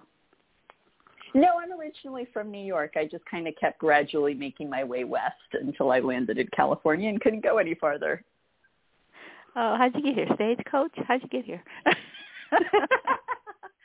Well, at some point, a friend of mine who was living in his parents' attic after college, and I and a friend of ours also from college who was from San Francisco all met up for a vacation somewhere. And, I was having my crisis of, did I really want to be poor, broke, and starving for the rest of my life working in theater in Chicago? And I don't know quite how it happened, but somehow a month and a half later, two of us were driving in a very teeny tiny car across the country and eventually landed in San Francisco, or actually landed in Mendocino County, believe it or not, where my friend from San Francisco's parents owned a cabin with no electricity in the middle of the woods, and it was an adventure. And then eventually I missed theater, so I did move down to the San Francisco Bay Area and kind of been here ever since. Nice. Yeah. This production, Brer Peach, it's really, stellar in that you have so many women doing the work. I mean, like the dramaturgy, the direction, having you have some great collaborations. The one, with, is it Ivan? Is that how you pronounce it? Yep, Ivan. Oh, Ivan. Yeah, I mean, I want you to, how did you meet these wonderful, wonderful people? Desdemona, Ivan. I mean, did they come to you or did you come to them? So, I mean, I don't know. I can read your bio, but you could also just, maybe you could introduce them, Jeanette, because you know them. And then you all could just talk about this wonderful collaboration. I mean, you all could be a play. Just the just the administration organizers, really? Like, Desdemona, you're like so hecka famous. You're just like awesome. Like, what? Desdemona? Oh gosh, oh my Wanda. God. Like, really? She's a director? Oh my goodness. And then, Ivan, you do the dramaturgy and this reading about the Parsnip Ship, the radio play series and platform. Like, whoa. Like, wow. And then there's some other folks. I need to look at the press release to really, sort of parse it out. But, yeah, Jeanette, do you want to introduce, our illustrious other folks, on the air with us, or do you want me to read their bios? You want to, like, do a personal thing? Sure, I can do a personal thing. It'll be a little gushy because I just have so much respect and admiration for these two women. I first met Yvonne because we were in a theater communications group virtual conference together on Zoom, and people were spinning a lot of sunshine and unicorn and roses, and Yvonne just broke through all that noise and was just so real and concise and just named what was up. And I was like, oh man, I have got to be in a room with her. And then I looked her up and I was like, oh my gosh, this woman she's got amazing taste. She's been working in theater and doing what it is that suddenly the entire industry is trying to shift to do. And Yvonne was doing it 5 years before the pandemic started. She's got just an amazing ear, incredible taste when it comes to identifying artists. And as I dug into her body of work, I discovered that, we were supporting some of the same artists like Diana Burbano. And so I feel so blessed to have had this opportunity to work with Yvonne in the Parsnip Ship, and I learned so much. And this project is just head and shoulders above where it would have been if Alter Theater had tried to do this on our own. So I am just so incredibly grateful. And then Yvonne, you want to tell them about your what's up with you? And because Yvonne's career is just like, if you don't know Yvonne's name in 3 years, remember this podcast because you will be able to say, oh, yeah. It's like knowing Daveed Diggs now that he's a huge star because of Hamilton. That's Yvonne right now. Oh, God. Thank you, Jeanette, for those amazing words. I am very, very much turning red, if I could. I am... Yes, definitely a dramaturg. I'm the artistic director of the Parsnip Ship, and I'm right now the director of artistic programs at Signature Theater, an off-Broadway theater company here in New York City.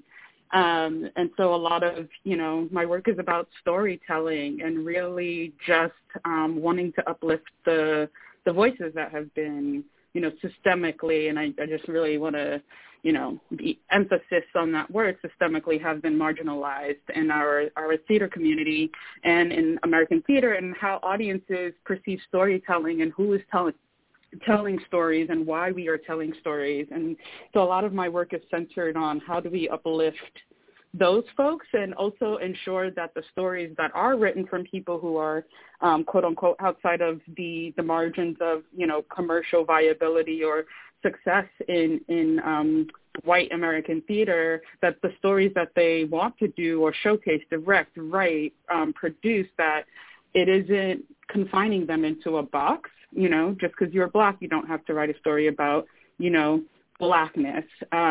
Because you are Asian, you don't have to write a story about being Asian. It's like, what are the stories you want to tell? And of course, everyone's background and experiences and perspectives really lend to how a story lands and feels. I love audio for the simple fact that it is one of the most accessible forms of theater. It's not new. Theater before it was staged was oral. We used to tell stories to each other. And that's usually when we had to listen and lean in close because we didn't have spectacle to distract us or enhance what we were really listening and feeling via, the work of oral and audio theater. And so I'm really... pandemic is unfortunate, but I think it did shine this spotlight on why audio theater is important, because before the pandemic, I was told that it wasn't real theater by many theater companies, by many funders as well. And then, a pandemic happened, and it was like, oh, there's this thing that we used to do. It's like, right, in the 40s, we used to listen to radio plays. Let's get back into that communal togetherness, which is what we needed during the time where we had to be so isolated and far apart from each other. So I've been so thrilled with Rare Peach and the fact that I work with artists that are clear across our country and still be able to produce and put together such a beautiful story that Andrew wrote. Nice. Well, welcome. So, Jeanette, do you want to talk about or introduce our wonderful director, Desdemona Chang? Sure. Des will kill me because I always tell this story that she wishes I would forget. But I've known Des. Desdemona Chang is an award-winning director with an MFA from the University of Washington, and she has been working as a theater artist in the Bay Area since Alter Theater's very first show, when she was an actor before she made the shift to being a director, like so many people did. Like so many people do in their career. And Des is just an incredible storyteller. She's always, as a director, really had, or as a theater artist, really had in mind how do we tell this story to the best of our ability? And she's just really magical at marshaling everybody to their full potential to really fully realize a story. And I feel like it's such a blessing that despite the fact that Des has this amazing national career now, she still came back to work with Alter Theater on this project. It's a real honor. Oh, Jeanette. Yeah, I feel like we've known each other forever. I think we're just babies growing up in the Bay Area, doing scrappy theater here and there. But I'm so thrilled to be part of this project. I feel like Alter Theater is doing some of the most groundbreaking stuff. I mean, Jeanette is a real trailblazer in the world of EDI work in the theater, making spaces for different stories, engaging communities, and I'm in awe of how far the theater's come. And I feel like, during the pandemic, for a company to make the hard pivot, so many of us, when the live performances went away, ended up turning to radio. And I think in some ways, of course, Ivan was always ahead of the curve. And I think it speaks a lot to Alter that they not only, pivoted, but also stayed true to their artistic community, right? I think Andrew is someone that I have admired for a long time, and to be working on this piece in this new format is very, very exciting. And also, I'm an avid podcast listener, and I love radio, and so there's something about this medium that is incredibly intimate, right? It is literally people in my ear, and it's stories in my ear, and there's a connection I get when I listen to radio theater or podcasts that is not quite the same when I'm sitting in a room watching it from 20 feet. So this is super exciting, and I'm so proud and so honored to be a part of this project. Mm-hmm. Yeah. So I was wondering if you, Desdemona, and Ivan could talk about the director dramaturge dance. And how you do that with this, how you do that in general, and how did you do that with this particular cast? Because I think people were in different places in the world and in the country. Like, you all weren't in one space, if I remember correctly. So that might have been, you probably sort of brought in some real creative processes to make the whole to bring together like that ensemble feel. Yeah, I feel, for me as a director, I love working with dramaturgs because they think very dramaturgically, because they think a lot about structure and story. And I feel like a dramaturg is just a really good director who doesn't stage the thing. That's how I think about dramaturgs. They're actually just directors incognito who just haven't come out as directors yet. So I think working with a dramaturg like Ivan, who's also so smart and really structurally minded and has all the right questions, felt very, very natural and easy for me. Logistically, I think because we're all so busy, it became a game of how do we squeeze in all the Zoom meetings to talk to Andrew about the play. And I feel like, I feel like a good dramaturg and a good director are like good playwright therapists or good play therapists. That's how I felt working on this. I don't know, Ivan, how about you? Yeah, I think that's so funny you say that, Des, about dramaturgs being directors. I have no patience for the rehearsal room as a director. So that's actually might be right. Like I just want to give my notes and go and come back and see what's different, what feels right, what doesn't feel right. And so, yeah, I think a lot of, beginning before even Des came on, a lot of the work was with Andrew, he and I, having many conversations about the script as when I first got it, and where I felt that it could go and where he felt it could go and the stories he wanted to tell. Of course, the story is very personal to him, and he's drawing a lot from his own experiences, people in his life and in his world, and he really was very, very conscious to honor that and protect that. And sometimes that does,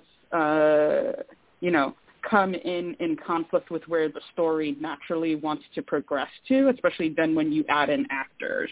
Because we did have a 29-hour workshop with these actors before we got into recording, just to flesh out certain scenes and iterations. Did things feel right? How did things land? And then before that, Andrew and I had a week-long intensive about the script where basically every other day he was sending me a new draft that I would read. I'd give him notes, and then we would just, try and have 30-minute conversations every other day about what was feeling right and what wasn't feeling right and landing. And, of course, you have to consider we're considering that there's an audio aspect to it. So a lot of the times as a dramaturg, when I dramaturg for audio, I have to read as if I'm listening, which is a skill that, is hard if you're used to just the written work, but I often have to, just imagine if I were listening to this on the train, subway, which is usually when I listen to podcasts and audio plays, is this something that is engaging? Is it moving the story forward? Because we also have to be cognizant that people have very short attention spans these days. If you look at stories on Instagram and TikTok and all of these things, our attention span has just shortened considerably. So there's a lot of also psychology that goes into the dramaturgy for radio as well. And so that was really fun and interesting to explore with Andrew, with the actors, and of course with Des as the person who's putting it together and shaping it. Yeah, it's so interesting how much once you actually think about shifting something to the audio format, you can't rely on the visual shortcuts, right? And I always use Shakespeare as my example. I feel like a lot of directors, when they approach Shakespeare, they approach it very visually, when in fact it's a very language-based medium. Shakespeare, I guess, could be a medium, but the work is so about the words. And in some ways, there are moments that Andrew had written, I remember, that were things that were action-based, and we all had to go back and say, okay, so how do you do this when you can't see anything? Do we hear it? Do we say it? And things we take for granted, like what a person looks like or what an animal looks like. We're talking about, a story with possums and cicadas and catfishes, and so do we get a sense of scale? Do we get a sense of, speed? And how do we do that? If not through the dialogue and the language, how to do it through the sound design? Yeah, it was a real delicious challenge. Yeah. So did you all, who was responsible for hiring the cast? Were you all sitting there together? Ivan and Des and Jeanette and Andrew, I don't know, how did you do that to sort of find the right actor for the part? Well, I was thinking about what somebody was saying about building an ensemble, and some of our actors had read, because this play was originally created in Alter Theater's playwright residency program, Alter Lab, and so actors, we've been bringing in actors for years to read scenes or to read a draft of the play, like Kevis Hillocks, who played Brer Possum, had been in one of the table readings. Crystal Lucas Perry was in that same table reading, actually. She was friends of one of our company members they'd gone to grad school together. And so, it was a combination of, we did an invitation and an open call to both the Parsnip Ship's company of actors and Alter Theater's company of actors. And then all of us listened and, made comments. We had this, because we didn't have like live auditions. We were working asynchronously. So everybody's audition tape was in a link in an Excel spreadsheet. And then we each had a column where we got to make comments on, oh, we love this person. And then we kind of took it, we kind of went from there. I don't remember there being any real real strong differences of opinion. I think we were all really excited about the people that we got, and it was such a talented group of people. It was I just feel so blessed with this cast. And I'm sorry, I'm talking a lot, Des and Yvonne. But I think that one of the things that was so special about this project is that it was truly a collaboration between the two companies and also among the full creative team. Mm-hmm. Yeah.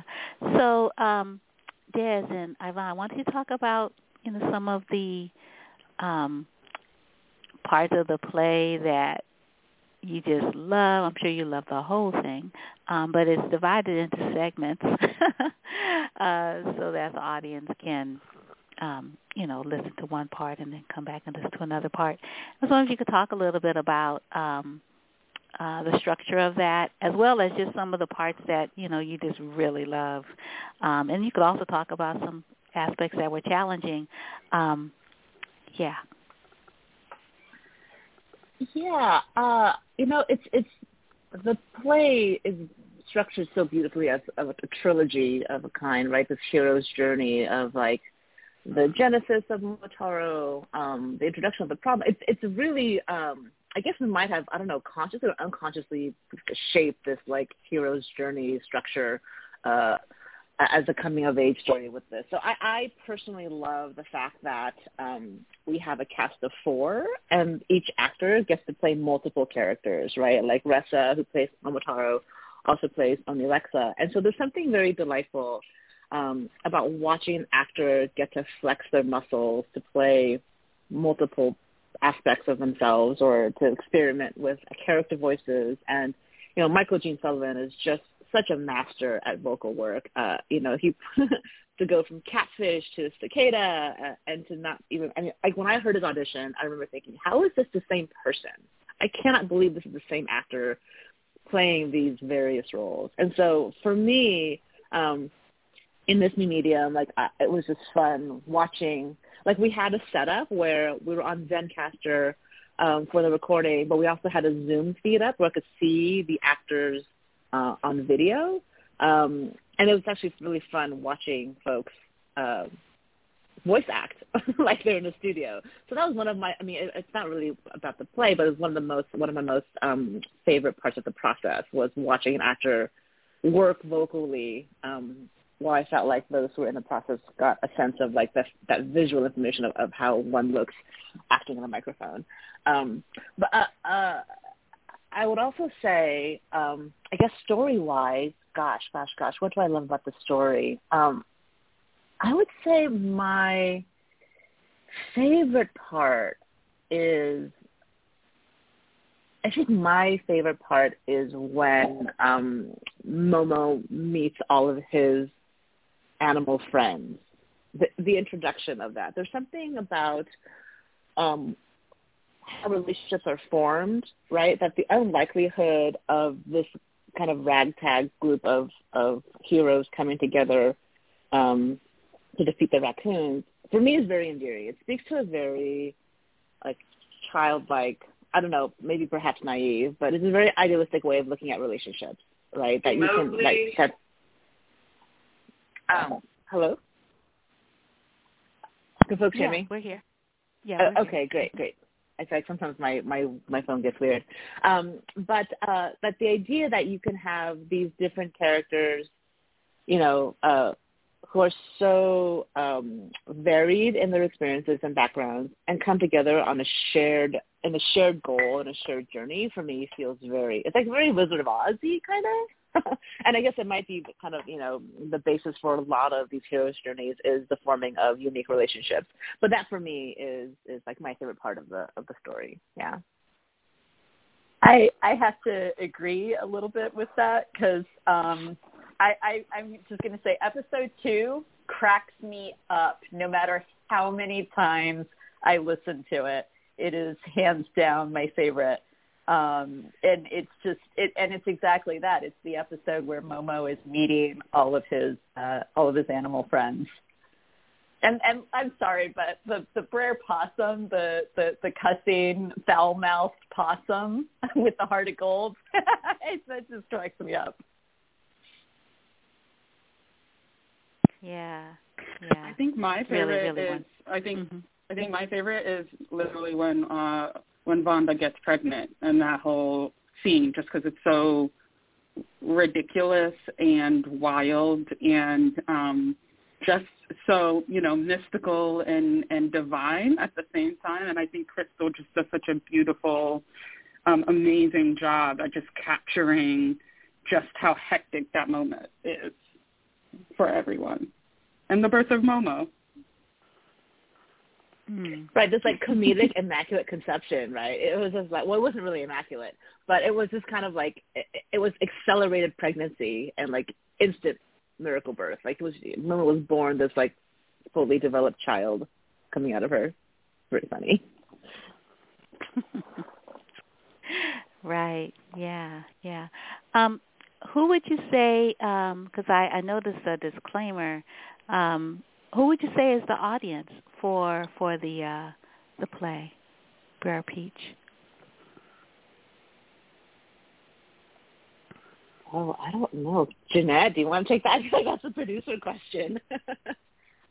Well, I mean, my answer is always everybody. The way that Alter Theater works is that we first tell stories by, for, and with the communities that the story comes from.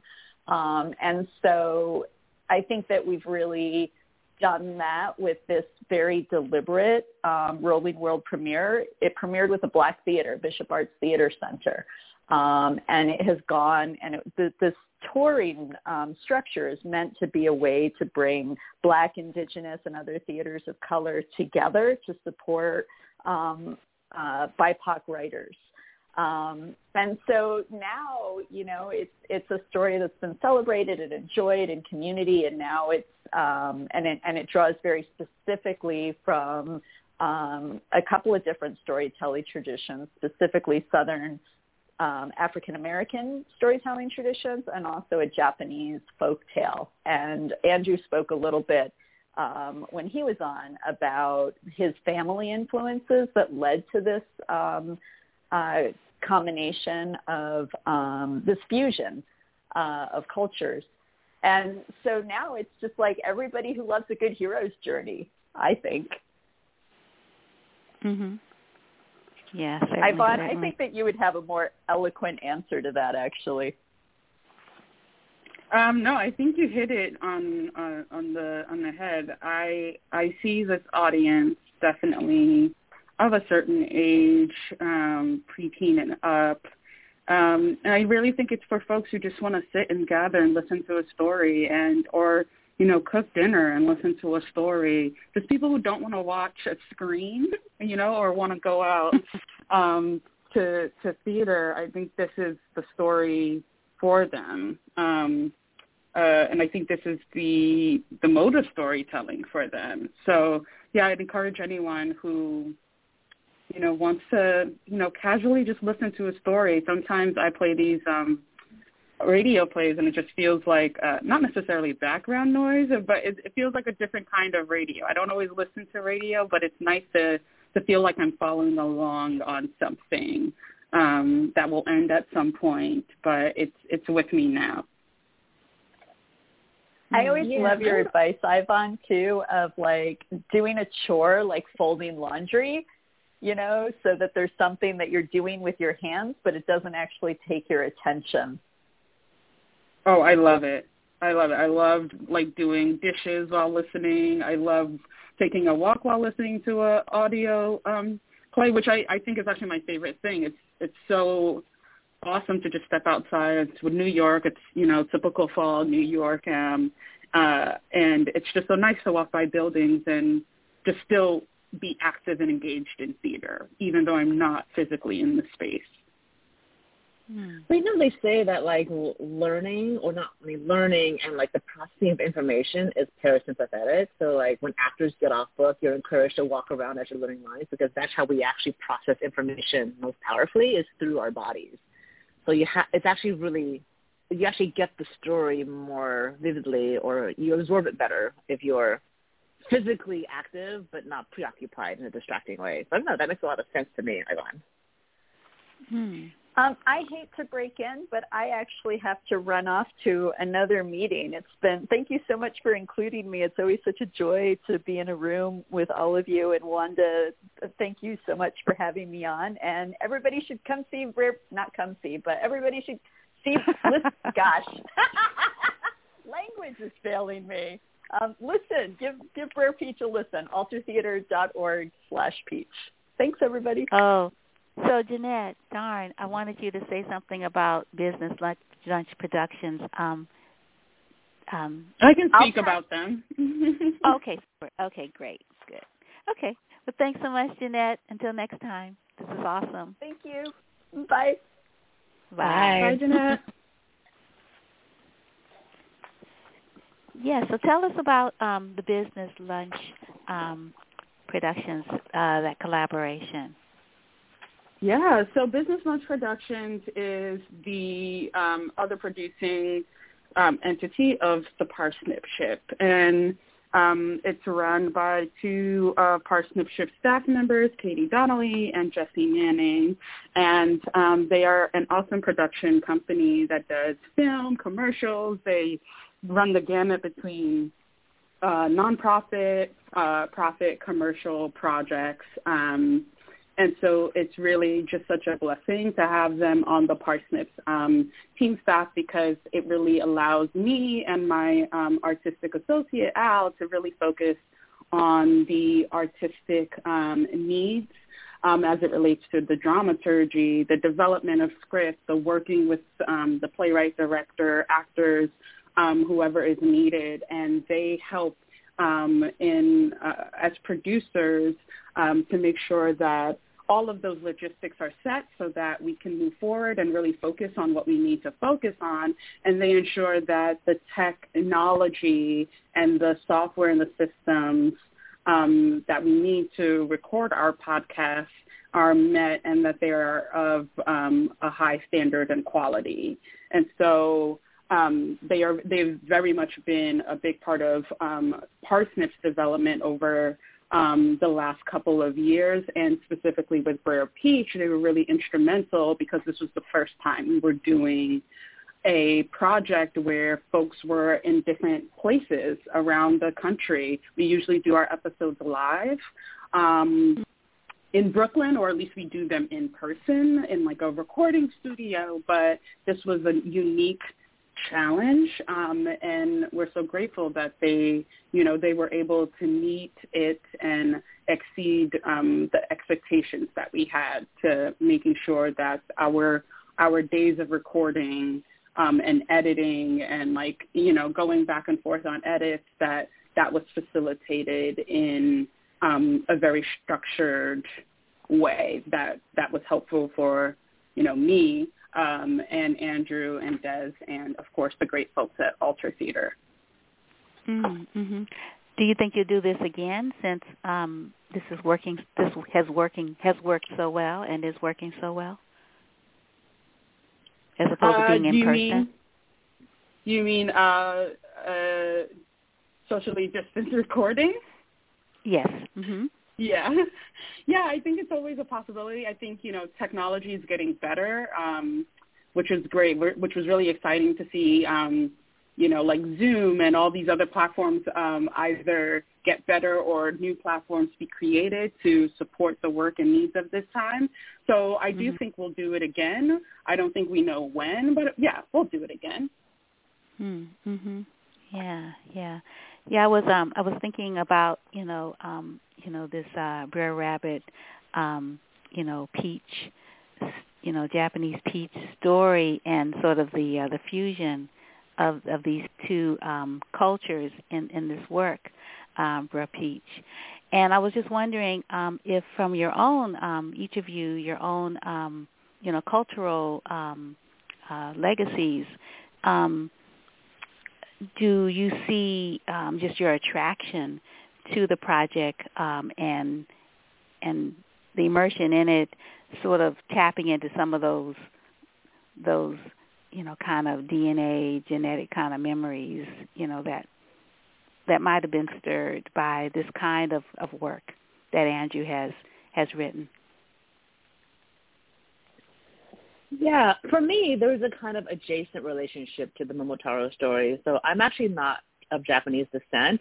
I'm of Chinese descent, but a lot of I'm sorry, I didn't mean to imply that you didn't know that. I was just kind of prefacing this by saying that. Okay. But a lot of what folklore from Japan has made its way into Chinese cultural history, and so I actually grew up knowing the Momotaro story, even though it wasn't my story. There were cartoons I grew up watching, and I was born in Taiwan, and so there are cartoons in Taiwan that were essentially copies, bootleg copies, I'm not sure, of the Momotaro cartoon. And my mother knew the Momotaro story growing up, and so it was something that, weirdly enough, I had never thought would be a story that I would tell. So in some ways, there is a kind of loose, sideways cultural memory, but not really. So it's for me, it's strange, but also familiar for me to be telling this, because it's not mine, but at the same time, I grew up with it, And in some ways, I think what's actually really, weirdly enough, most potent for me as an adult right now is telling this story in the context of capitalism and Amazon and gentrification. That for me feels the most culturally potent thing, and that feels like something I resonate with right now as a 21st century American trying to figure out real estate. Mm-hmm. Yeah, and I when I first read the script, coincidentally had read the Momotaro story, because I had a roommate who was of Japanese descent, and he had a storybook of Japanese folklores, and so I had read it, and then I had gotten the script, and I was like, oh wait, I know this story. But what also called out to me was the story of Brer Rabbit, and those stories that are really very much African American folklore that I grew up reading. And so I thought there was something really beautiful and synergetic about the peach being this common denominator, of the peach, Georgia peach, and the story of a peach boy.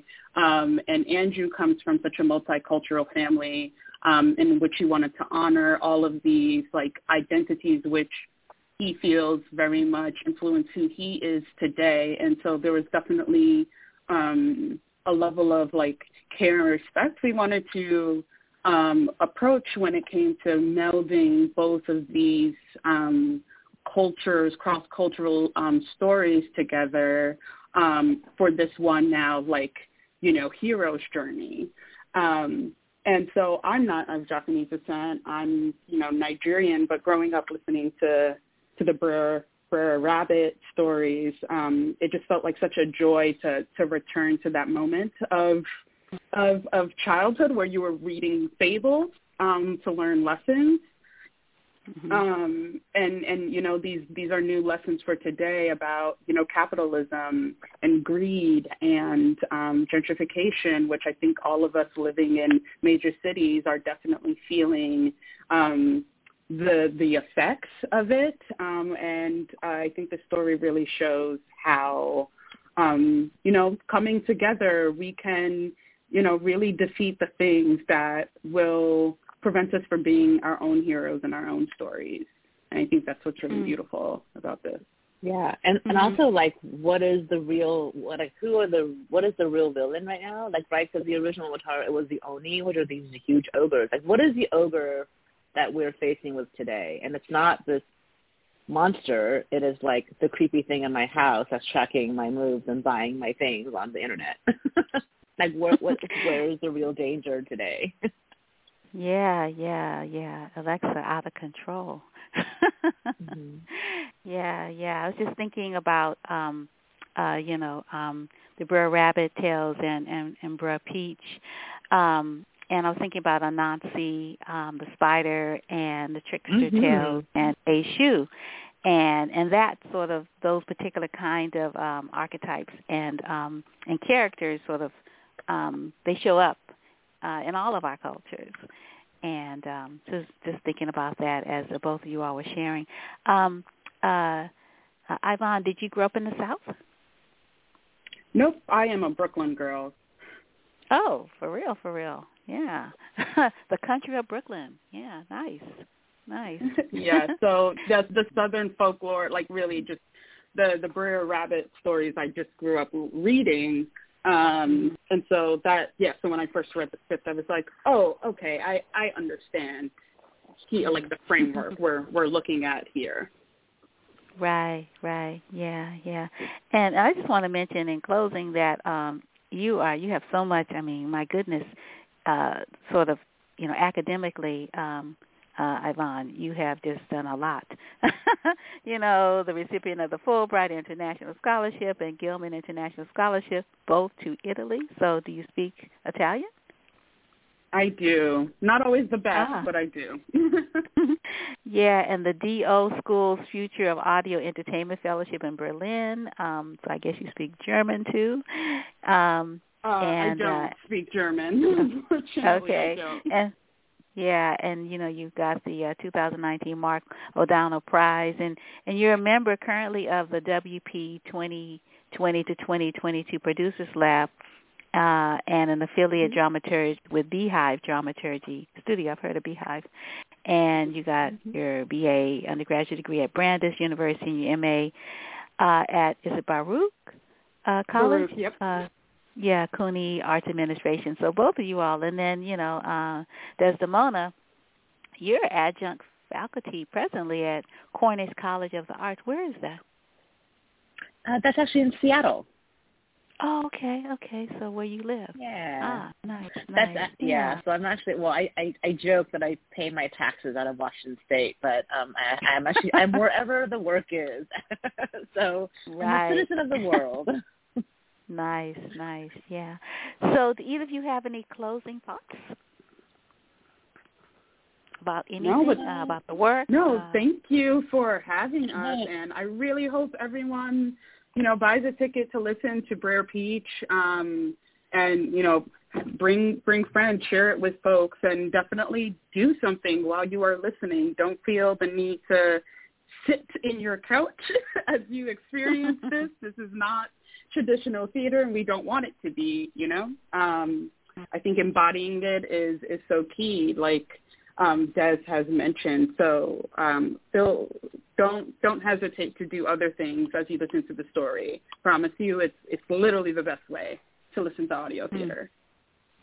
Yeah, and take advantage. You know, for anyone out there who is a parent with a young person or a human with a young person in your household, this is actually a great story to listen with a young person in your life, because it is, it's framed like a story for young audiences, but also has some really, really powerful ideas that are worth talking about afterwards. So I would highly encourage any intergenerational experiences that you may have with this. Yeah, with parents, grandparents, kids. Right, yeah. And I'm sure you all are aware of San Francisco Playhouse and San Francisco Mime Troupe collaboration on the production of Michael Gene Sullivan's The Great Khan. The Great Khan, yes. And I just think, wow, this is pretty cool. And again, this time, the principals are looking at what it means to be a teenager and grow up in this particular culture we have presently, and look at the very misunderstood Genghis Khan. I mean, who would have known? So, the idea of bringing together, the stories of people of African descent and the stories of, Asian cultures, it seems to be a thing here in the Bay right at the moment, which is a good thing. It's very exciting. So exciting. So great to hear. Yeah. Well, congratulations on this wonderful production, which is going to be continuing for a minute. So people have an opportunity to listen and listen again through December 12th. That's a long time. Yeah, and might become your favorite story. And thank you both so much for the conversation, and hope we'll have others in the future. Yes, thank you so much. Thank you, Wanda. You're quite welcome. You take good care. Thank you all. You too. Bye. Bye. So the website for Alter Theater is ALTERTHEATER. And, I definitely want to check out the play. It's really, really, really fun. And, don't forget Destiny Muhammad Trio next week, November 3rd, 4th, and 5th, 12 to 1, and a variety of digital platforms, YouTube and Facebook. And you can go to her Facebook or to her website, or you can just sign up for her digital newsletter, and you won't miss anything. And for Mama C, also known, Mama C, also known as Iya Oshutunde Fasuyi, she is continuing her Heal the Community tour, and she gave us destinations right now. She's in Oakland, and then she's headed to San Diego, she said, and then she's going to be going to Alabama. But, she's accessible, and definitely I highly recommend, getting her latest collection, Homage, and that film is really, really awesome, the one that we talked about, that looks at the instance of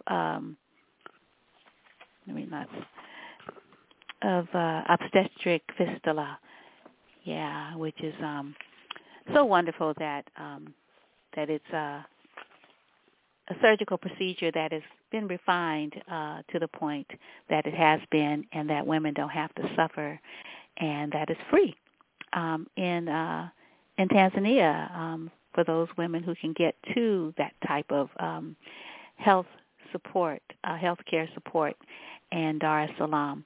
So again, that film is Nia TT Medicine. So thanks so much for joining us for another edition of Wanda's Picks. You take good care, and join us next Wednesday for the live show. And then if you missed it, you can catch it again on Friday or something from the archives. Peace and blessings.